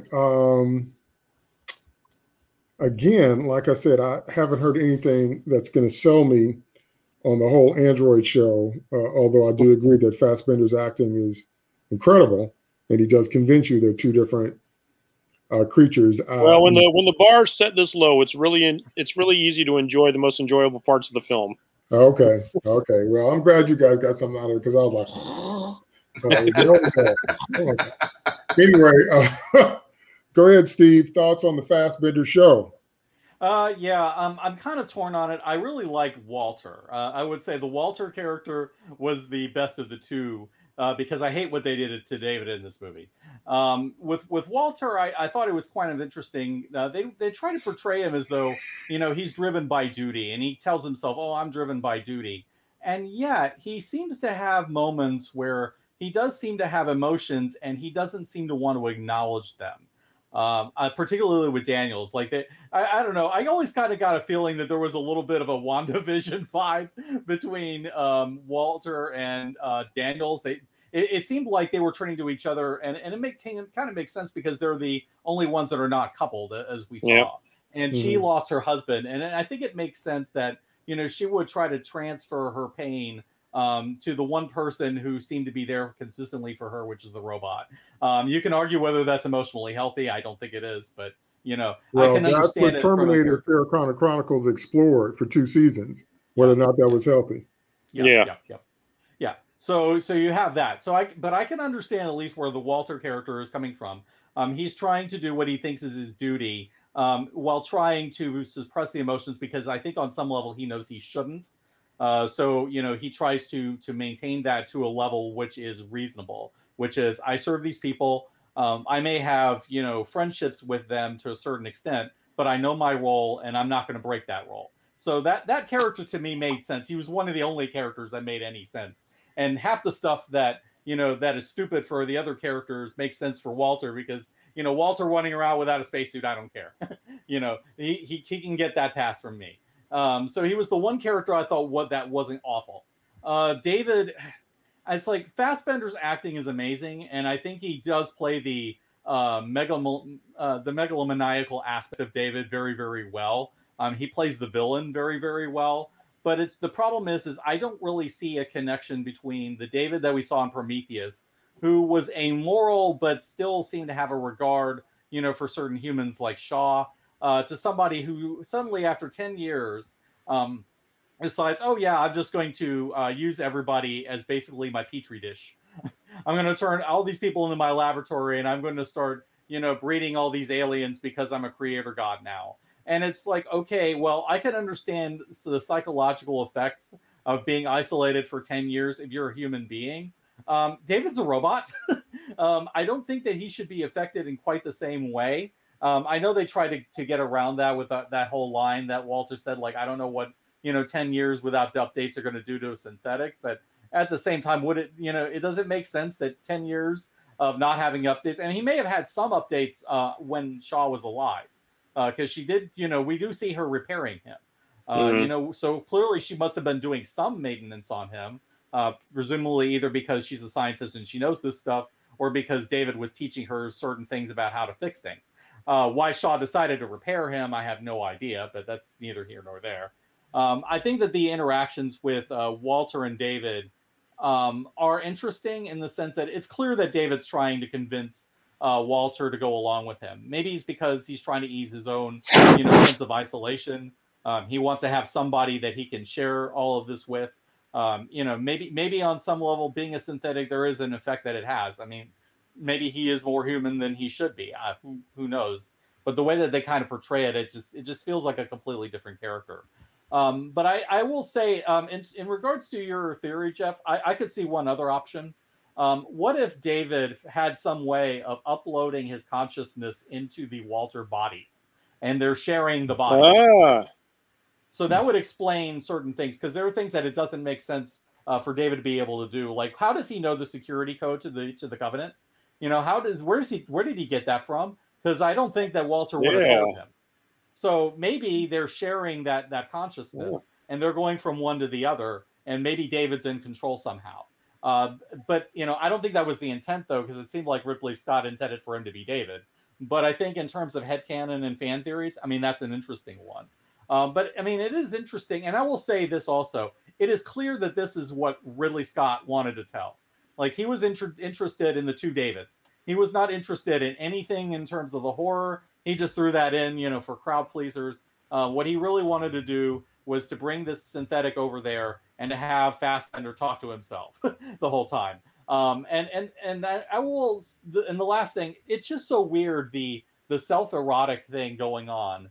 I would mention earlier before we started the show that to a certain extent, I'm kind of wondering how much of this is David's own narcissism that he inherited from Wayland, because I mean, there's nothing more, he wouldn't love anyone more than himself, and Walter is basically him. So I mean, but I don't know, like, why you would go to all that point, just to have that moment. But there are a lot of really interesting things. I don't think they pan out. But at least it's fun to watch. Let me add some of that real quick. Sure. So think about what Nemesis said about the last movie last time, about this is Ridley Scott exploring man's relationship with God. Yeah. Right. So maybe this movie, if you're focusing on the two Davids, is man reconciling being his own creator. I've killed God, now I've got to figure out my own place in the universe. And again, if that's the case, and again, we're just kind of spitballing here, that still makes me want to see a third movie to see where he's going with this whole existential exploration. Yeah, I would say that. And I think the other thing that they really kind of hit on is the Paradise Lost thing. Is it better to reign in hell or serve in heaven? David is definitely the devil figure. I mean, he can't create. They even talk about idle hands are the devil's workshop. Clearly, the one that's running the workshop is David. So, clearly he's the devil figure. Whereas Walter is the one who is choosing to serve in heaven, to serve his creators, the people who made him. So clearly they're talking about the choice, between being the servant, to your creators, serving your father, respecting them and honoring them, versus, taking on the role of creator, and basically just destroying everything and starting anew. So I think a lot of that is what Scott is playing with here. Yeah, but he's more interesting when he's pretending to be a necromonger, flying ships over planets, dropping goo bombs and disintegrating people. That's more interesting than playing the flute which you clone. Okay, go ahead. Thoughts on the Fassbender show? Yeah, I will say that you guys, both Jeff and Steve, really hit on a lot of what I was going to talk about, but I'm going to expound on it a little bit. First of all, though, the whole thing with Daniels, and I'm going to borrow a term from Futurama here. Daniels is definitely a robosexual. She's got it for David Bad, but honestly, I thought Daniels, going backwards a little bit, was the character who at least made the most sense. It made the most common sense throughout most of the movie, right up until the point where she let any android onto the ship. Nope. After seeing what David did and knowing what they're capable of, I would have shot first and asked questions later. And if I brought anything onto the ship, it would have been a head that never got activated again. It would have been a head that could talk and do some functions, and that was it. I would not have let, anything that looked like David on the ship at that point. And because she had that synthetic fever, she had the metal fever, she had to let David / Walter on. And, that's unfortunate. To go with the David Walter scene, I said it in Prometheus, and I'll say it here. This glimpse here is the movie that Ridley Scott really wanted to make. He managed to get a scene into the film of what he really wanted to do. Whatever else we got, all that other stuff is just periphery to what he really wanted to do, which is, this is part 2, like Jeff and Steve were saying, of his existential crisis, where he's talking about different things. I think Steve's point about narcissism is right on, where he's kissing himself. It's the kiss of peace or the kiss of death. It's right out of Godfather 2. He kisses Fredo David there and on the lips, it's like, I know it was you, Walter, and then, he takes him out. It's right out of Godfather. He might as well have lifted it out, which also begs the question. I mean, Walter was incredibly stupid at that point not to expect to be attacked by this duplicitous robot. And then how did he reactivate himself? But, this movie is so far. Why does anybody trust David? There's no reason for any single character to trust David for any reason whatsoever. Yeah. Especially the captain who walks into a freaking alien egg like a moron instead of shooting him when he had him dead to rights. And at this point, Walter has figured out. So really, why are you trusting him? Why are you letting him get close to you at all? It's like you're already at disadvantage because you're missing a hand. It's like if I was Walter, I'd go in there. And once again, I'd shoot first and ask questions later. Be like, hey, David, boom, movie over, thanks, we're going, we're getting out of here. So that said, I think Steve's point about Paradise Lost is right on point. This is exactly where Ridley Scott was going. It's better to rule in hell than serve in heaven. The problem I have is that Ridley Scott's conclusions are all wrong. And it goes back to DT, which is he has made David the devil small. And that is why David here feels so different from David in Prometheus. Because when you boil it all down, what is David's motivation? What is David trying to get out of all this? And really what his motivation is, what Ridley Scott is telling us, is that David, the narcissist, is jealous. He's jealous because he doesn't have the biological imperative and function to be able to create life. I think it's more than that. I think it's more than that. He's also jealous of Walter. He wants everything that Walter has. That's why he replaces him. Okay, but how can you call yourself an advanced intelligence passing judgment on the human race and you can't even get yourself off a planet? Yeah, but no matter what his motivations says. I think it's just pettiness, and they turned David into a Joseph Mengele character. And somebody else made this point, I think it was DT, which is David has become the most human character of all the humans in this movie because he is petty, he is narcissistic, he is jealous, he is driven by emotion and homicide, and it's just he becomes an ugly, horrible, small character. I mean, and once again, we do this a lot, but I'm going to say it. It's like if I had to have gone anywhere with this version of David who sees himself as the devil, which is fascinating. It's like if you were going to call yourself the devil, right away you will put yourself outside of everything. That is a huge logical leap. Most villains don't see themselves as the villain. So if you're going to call yourself that, then play with that. And I said this before we came on air. If he could have been anybody, he might have been Brainiac. If you make him into a Brainiac character who's raising this species of horrible things to wipe out civilizations as you assimilate and take everything that's good from them and then wipe out everything that's bad about them, which is the fact that they're biological, that might be interesting. That might be something you could play with another movie where he has created the ultimate predator, you know, for lack of a better term, you know, or killing species in order to wipe out the biologics that he hates while he takes the things that he loves from them, like Lawrence of Arabia and Shelley and all the other stuff. But instead, we get this weird Fredo kiss, and he's making out with himself. And I think the biggest thing why I think that is most of his motivation is jealousy at creation is that line when Walter is able to learn to play the recorder, and he is so offended by the fact that they made it part of Walter's code that he can't create. You know? Yeah, and I'll also add one thing. How in the world does David not know that the creator of Ozymandias was Shelley? Wouldn't that be in his memory banks? How does he not know that? Absolutely the no thing sense. that gets me is like in the supplemental material again, that the prologue, one of the two prologues they put out called Crossing, it shows David's in contact with Weyland-Yutani for these 10 years, and he's doing what you were saying, Nemesis. He's literally doing. If you watch that, he's talking about, like, you know, I'm making this thing, and they're talking about the protocols are set in place, and his last message to him is like, hey, you know, if I go forward with this, there's no turning back. My species is going to go across the galaxy and dominate. Okay. Yeah. Now, even though I don't like that plot development, it's more logical given the story world.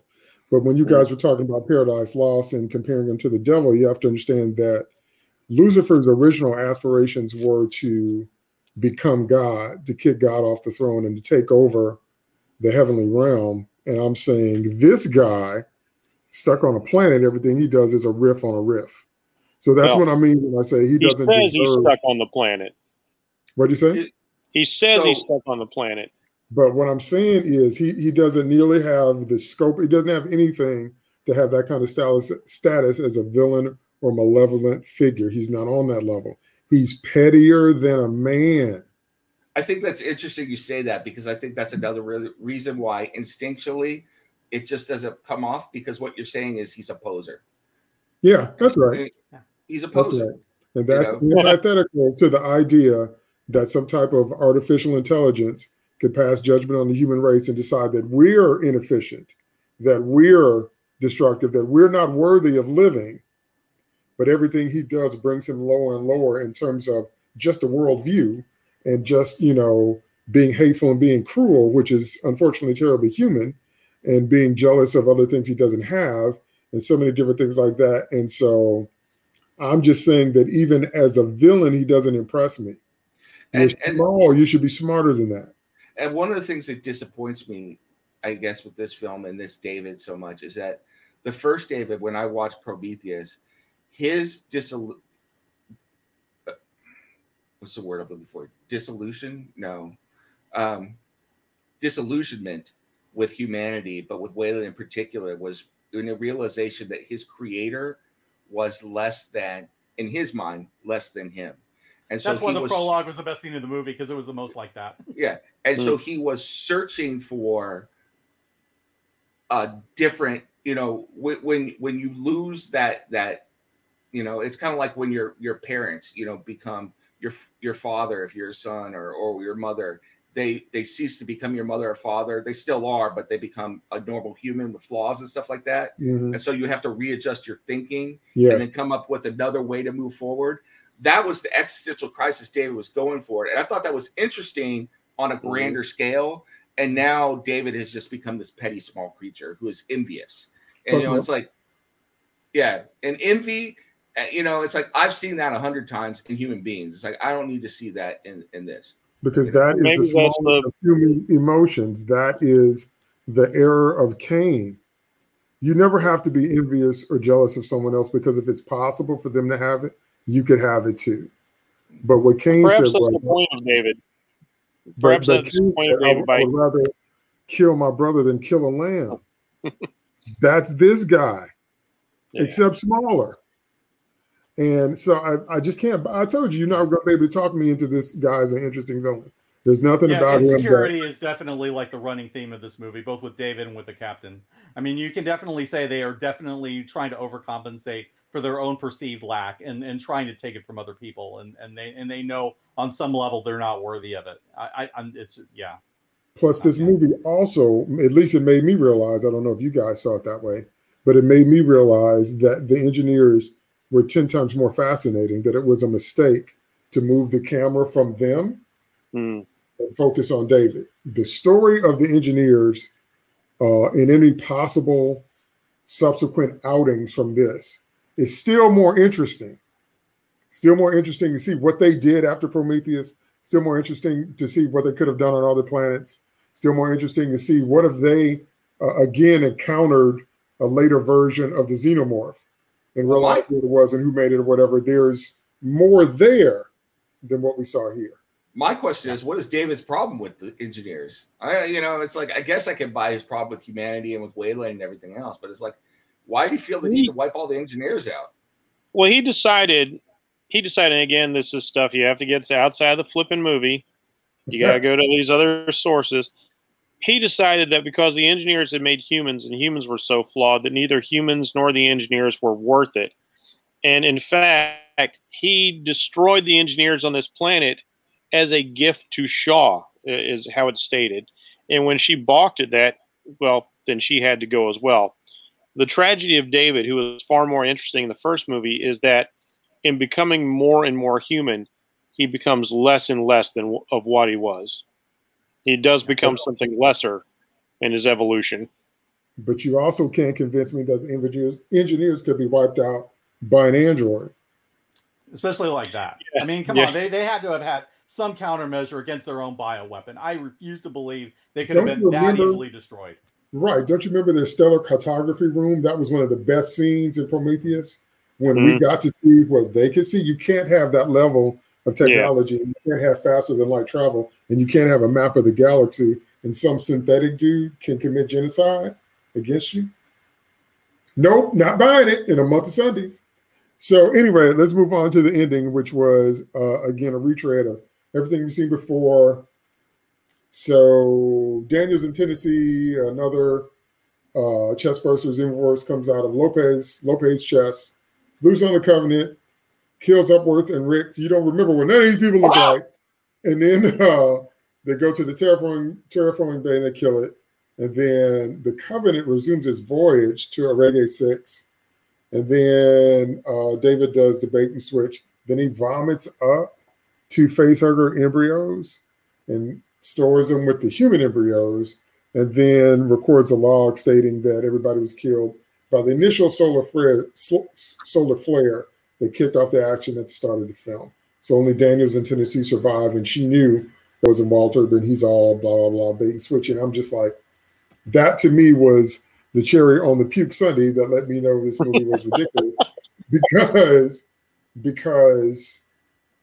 it begs the question, so what is going to happen next? You've got 2,000 colonists and 1,400 human embryos, and now you have a couple facehugger embryos. And so what is your plan? Your plan is to continue the original mission and infect Arege 6, affect the next planet, just wreak havoc and mayhem for the sake of it, for the heck of it. Now, that scene that Bracy mentioned about if he's in contact with Weyland Yutani and they're understanding everything that's going on, that makes aliens make sense in that they wanted it for the bioweapons division. And it makes sense that those creatures are out there. So if he's going to this new planet, it's a type of LV-426, if you will, in that he comes there to unleash his particular brand of biomechanical havoc on this unsuspecting planet. But that still means that just about everything in the middle was not necessary if that's where we're going. All that other stuff wasn't necessary if that was the general idea. If you just basically made this guy, I don't know, a big gun and the aliens are the bullets. Is that where you are now?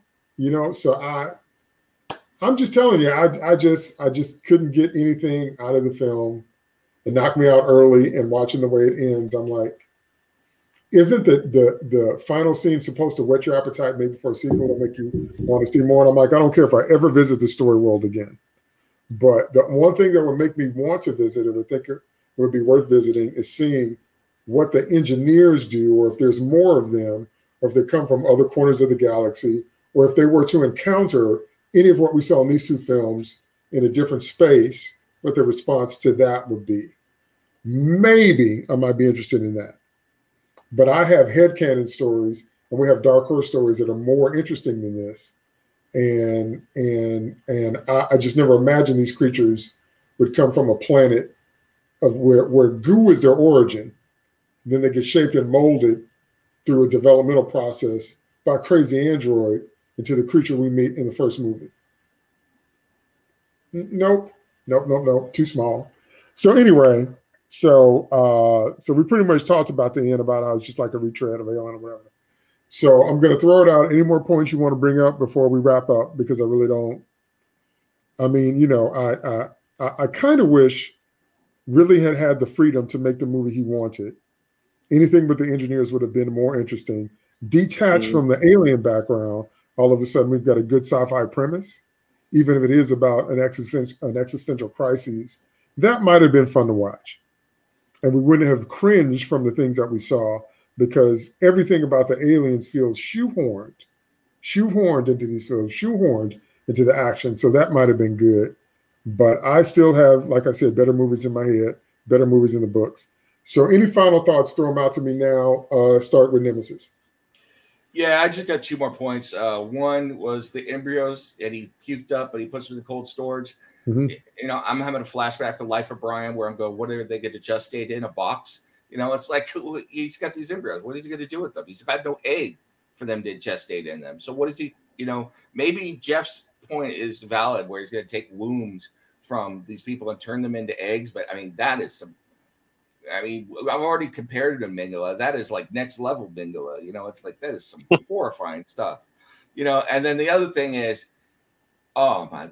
I seriously hope this was not Ridley Scott. I could not believe. We went and we did the Alien retread, and then we went straight into slasher flick territory, where we have an obligatory shower scene with breasts out. It's the first breast we've seen in the whole Alien franchise, and of course, wet, naked, having sex equals dead, and I'm just like, really, this is how far Alien has fallen, that we have gone straight to Camp Crystal Lake on the Covenant. I was like, oh my God, and this was after I watched Army of the Dead and have to watch zombie breasts. So I'm like, man, this is just, I like breasts, but this was pushing it a lot. So that's all I'm going to say. Final thoughts, Bracy? We need to call up Neil Blomkamp and get his proposed Alien retread started, because it sounded like he had a lot of interesting ideas, enough to even get Sigourney Weaver and Michael Biehn back on board. So if they're up for it, I'm curious. The concept art looked amazing. As far as this movie goes, bless, I kind of got myself off track with that a little bit. David does say that he's working on his queen, and that apparently that's what Dylan's going to end up being. He's going to take the experiments he did with Shaw further to making the queen. I bouncing between the movie and the supplemental material. I don't remember where that was explicitly stated, but it is put out in there. So it's a teaser that he is working on a queen, even if he started with his own pre-generated eggs. That's the goal. He needs a self-sustaining system, and he's not there yet. That still doesn't get us to LV-426. It still doesn't get us to a chest-bursted engineer. It still doesn't get us in another Juggernaut. I don't know how Ripley was going to get there. And, thinking about this in a broader context, I've got to agree with you, DT, even though as interested as I have been to see where the aliens might have come from, and the fact that I like David enough that I was willing to accept this, there is a loss here, and it's a big loss, because aliens fit very neatly in cosmic horror. That idea that man is a tiny, insignificant thing in the universe, and there are big, bad things out there in the greater cosmos that, if we survive, that's the best we can hope for. And so Alien took the idea of H.P. Lovecraft to a whole new level with the whole haunted house in space kind of idea with this nearly indestructible creature. And so now that they're being refined by this thing that's basically become, a sociopathic human as opposed to a very advanced artificial being, you've convinced me it does lessen them to a great degree, and that's pretty sad because I keep thinking about like one of the things they did in the little prologue is when David puts Shaw to sleep. He goes walking past all these suits, the space suits, the space jockey suits the engineers wear, and so he's walking past all these 8 foot tall, 9 foot tall suits of these elephantine shapes. And again, I keep saying they should have been 18 friggin' feet tall because that's how big the space jockey was. And I couldn't help but, as I was re-reviewing this for our discussion, I couldn't help but think like, that's the movie I want to see. Like DT said, like I want to see, if I'm not going to see the plan of the engineers, I want to go back to the original idea before I even knew about Ridley getting into the whole Ancient Aliens thing.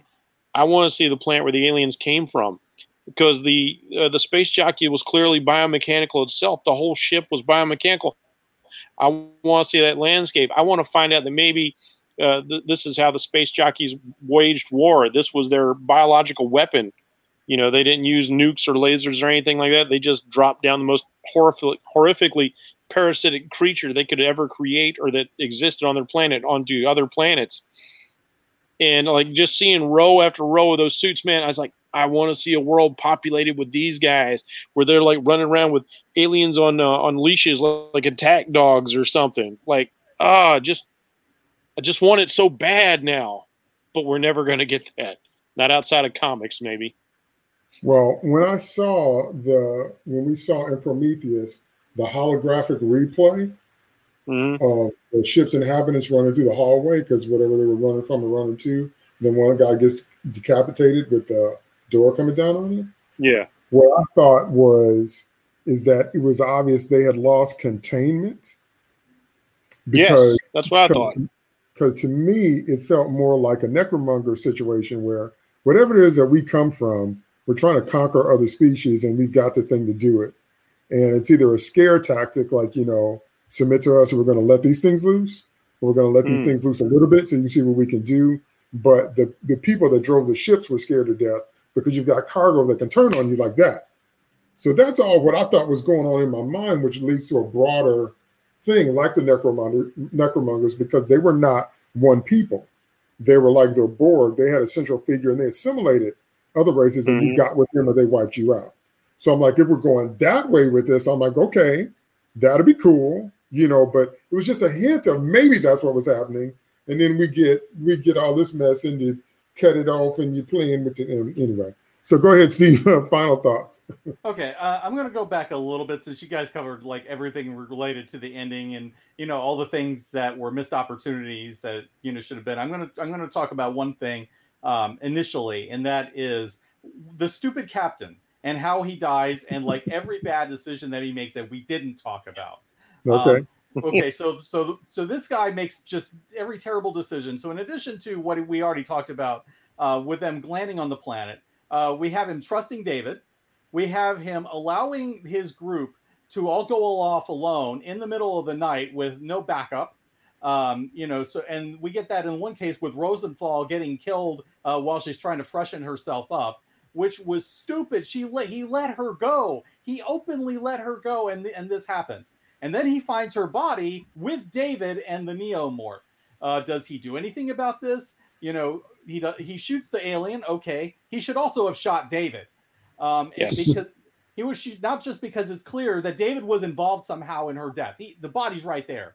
And David is cozying up to this monster after it's clear that he killed this human. So that should be a clue that something should have gone, that something was horribly wrong there. And not only that, it's like, okay, well, I want information. Well, you can get the information from him and you can still shoot him. He's going to survive that. Take off his head. His head will talk. His head will tell you everything you want. And then not only does he do that, He follows David like an idiot into the lair with the eggs. And then David tells him, oh, well, it's all going to be perfectly safe. Trust me.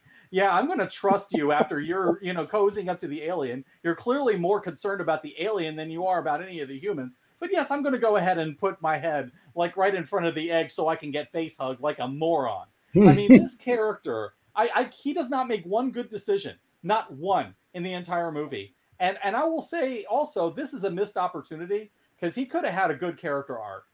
You could have had a character arc of this, guy learning to essentially be a leader and become the character, the leader that they needed to be, like Goran did. Gorman and Aliens, had a similar arc. He was the second lieutenant with a map, and what ends up happening? He dies like a hero, at the end. That was the arc he should have had, and he didn't even get that. Instead, he sticks his face in an egg like an idiot, and then he ends up dying. And for what? Not a single thing. And if anything, his death ended up making things worse because everybody's now looking for him, denying them valuable time to get off the planet, which they would have had if not for that.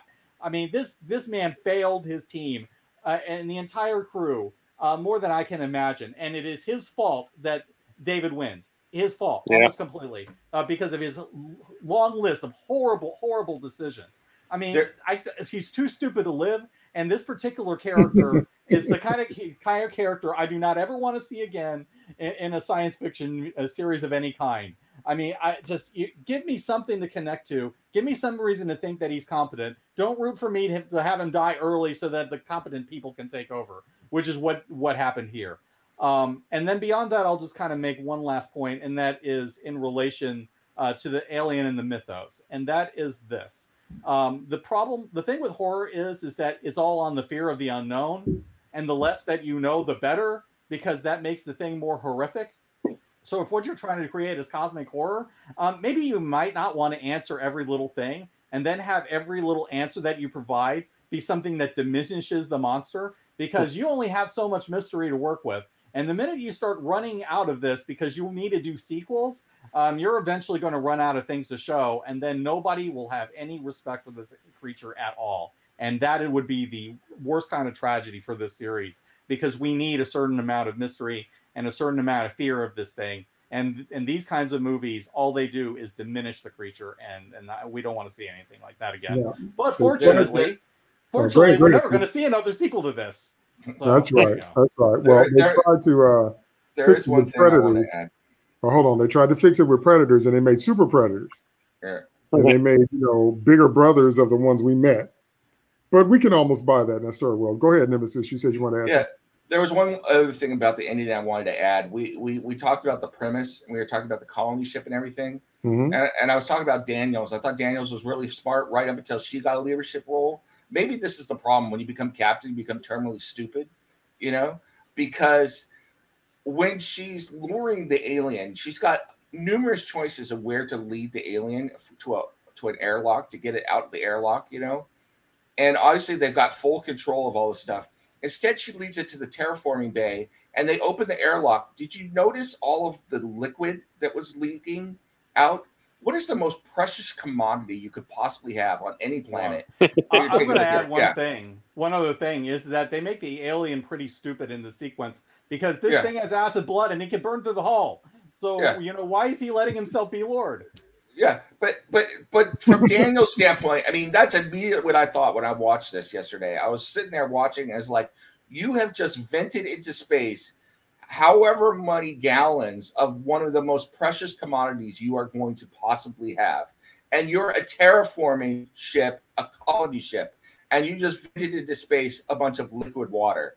That is about one of the dumbest things you could possibly do, So I was just like, you were such a smart character right up until the point that the other moron got killed, and then his moron, stupidity got transferred into you. I mean, it was just right. His moronic had jumped on yours. Okay, the final thing I'll say for those of you that are not familiar with Blomkamp's Alien 5, he was going to make the movie that we always wanted to see, which was Ripley was going to wake up, and Alien 3 and 4 was going to be dangerous, ugly nightmares she had during hypersleep. Hicks was still alive. Newt was still alive. They were going to become a family as Cameron had intended. And then they would eventually go back to the home planet. And I was hoping, he was going to incorporate what we found out in the period books, what I told you about the spores, meaning that Ripley realized by the time she gets back to Earth and has some real analysis done on her, she finally realizes that the reason she can't get away from these nightmares is because she's been infected with these spores. And the spores are the thing that the aliens use to hold on to you psychologically to draw you back to them so they can infect you physically. And that's what makes Ripley angry enough to say, one way or another, I'm going to end this. If you set up that premise, then even if they die at the end, they go out heroically.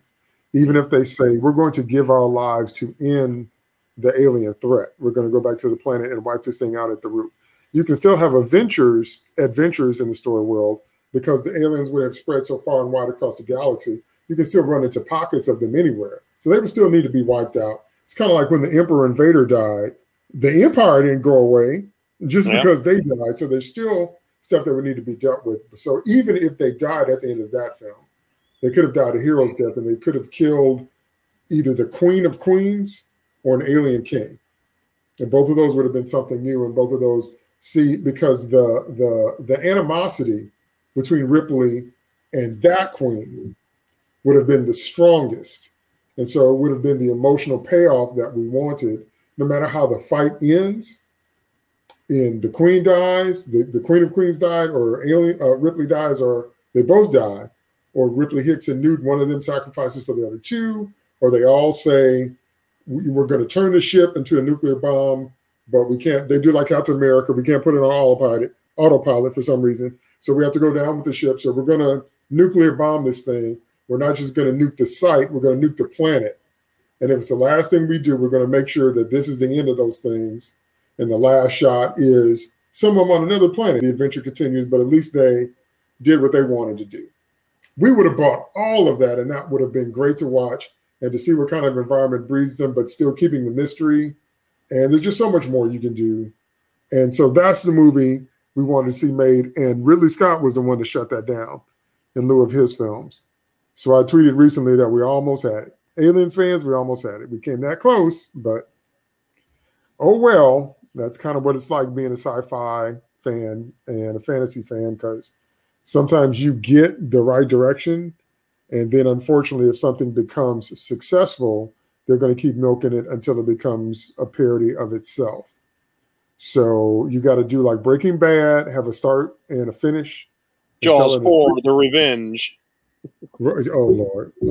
Don't get me started on the Jaws movies. You got to have a beginning and an ending, and you got to stop when it's time to stop. Or you got to do something like Lord of the Rings, where you're dealing with book material and you got to shoot all the movies at once. Well, everybody still looks the same and all the actors under contract, and you get your 3 films.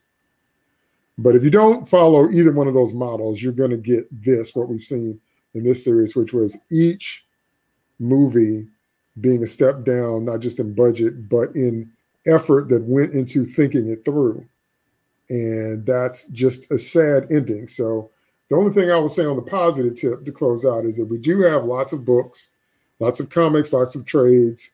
We have some games. The games are a bit hit and miss, but we do have more content in the story world. So we can enjoy, because isolation is like your own personal alien movie. If you've never played Isolation, in your room, can't nobody hear you scream. So that's like your own personal, oh my goodness, Isolation.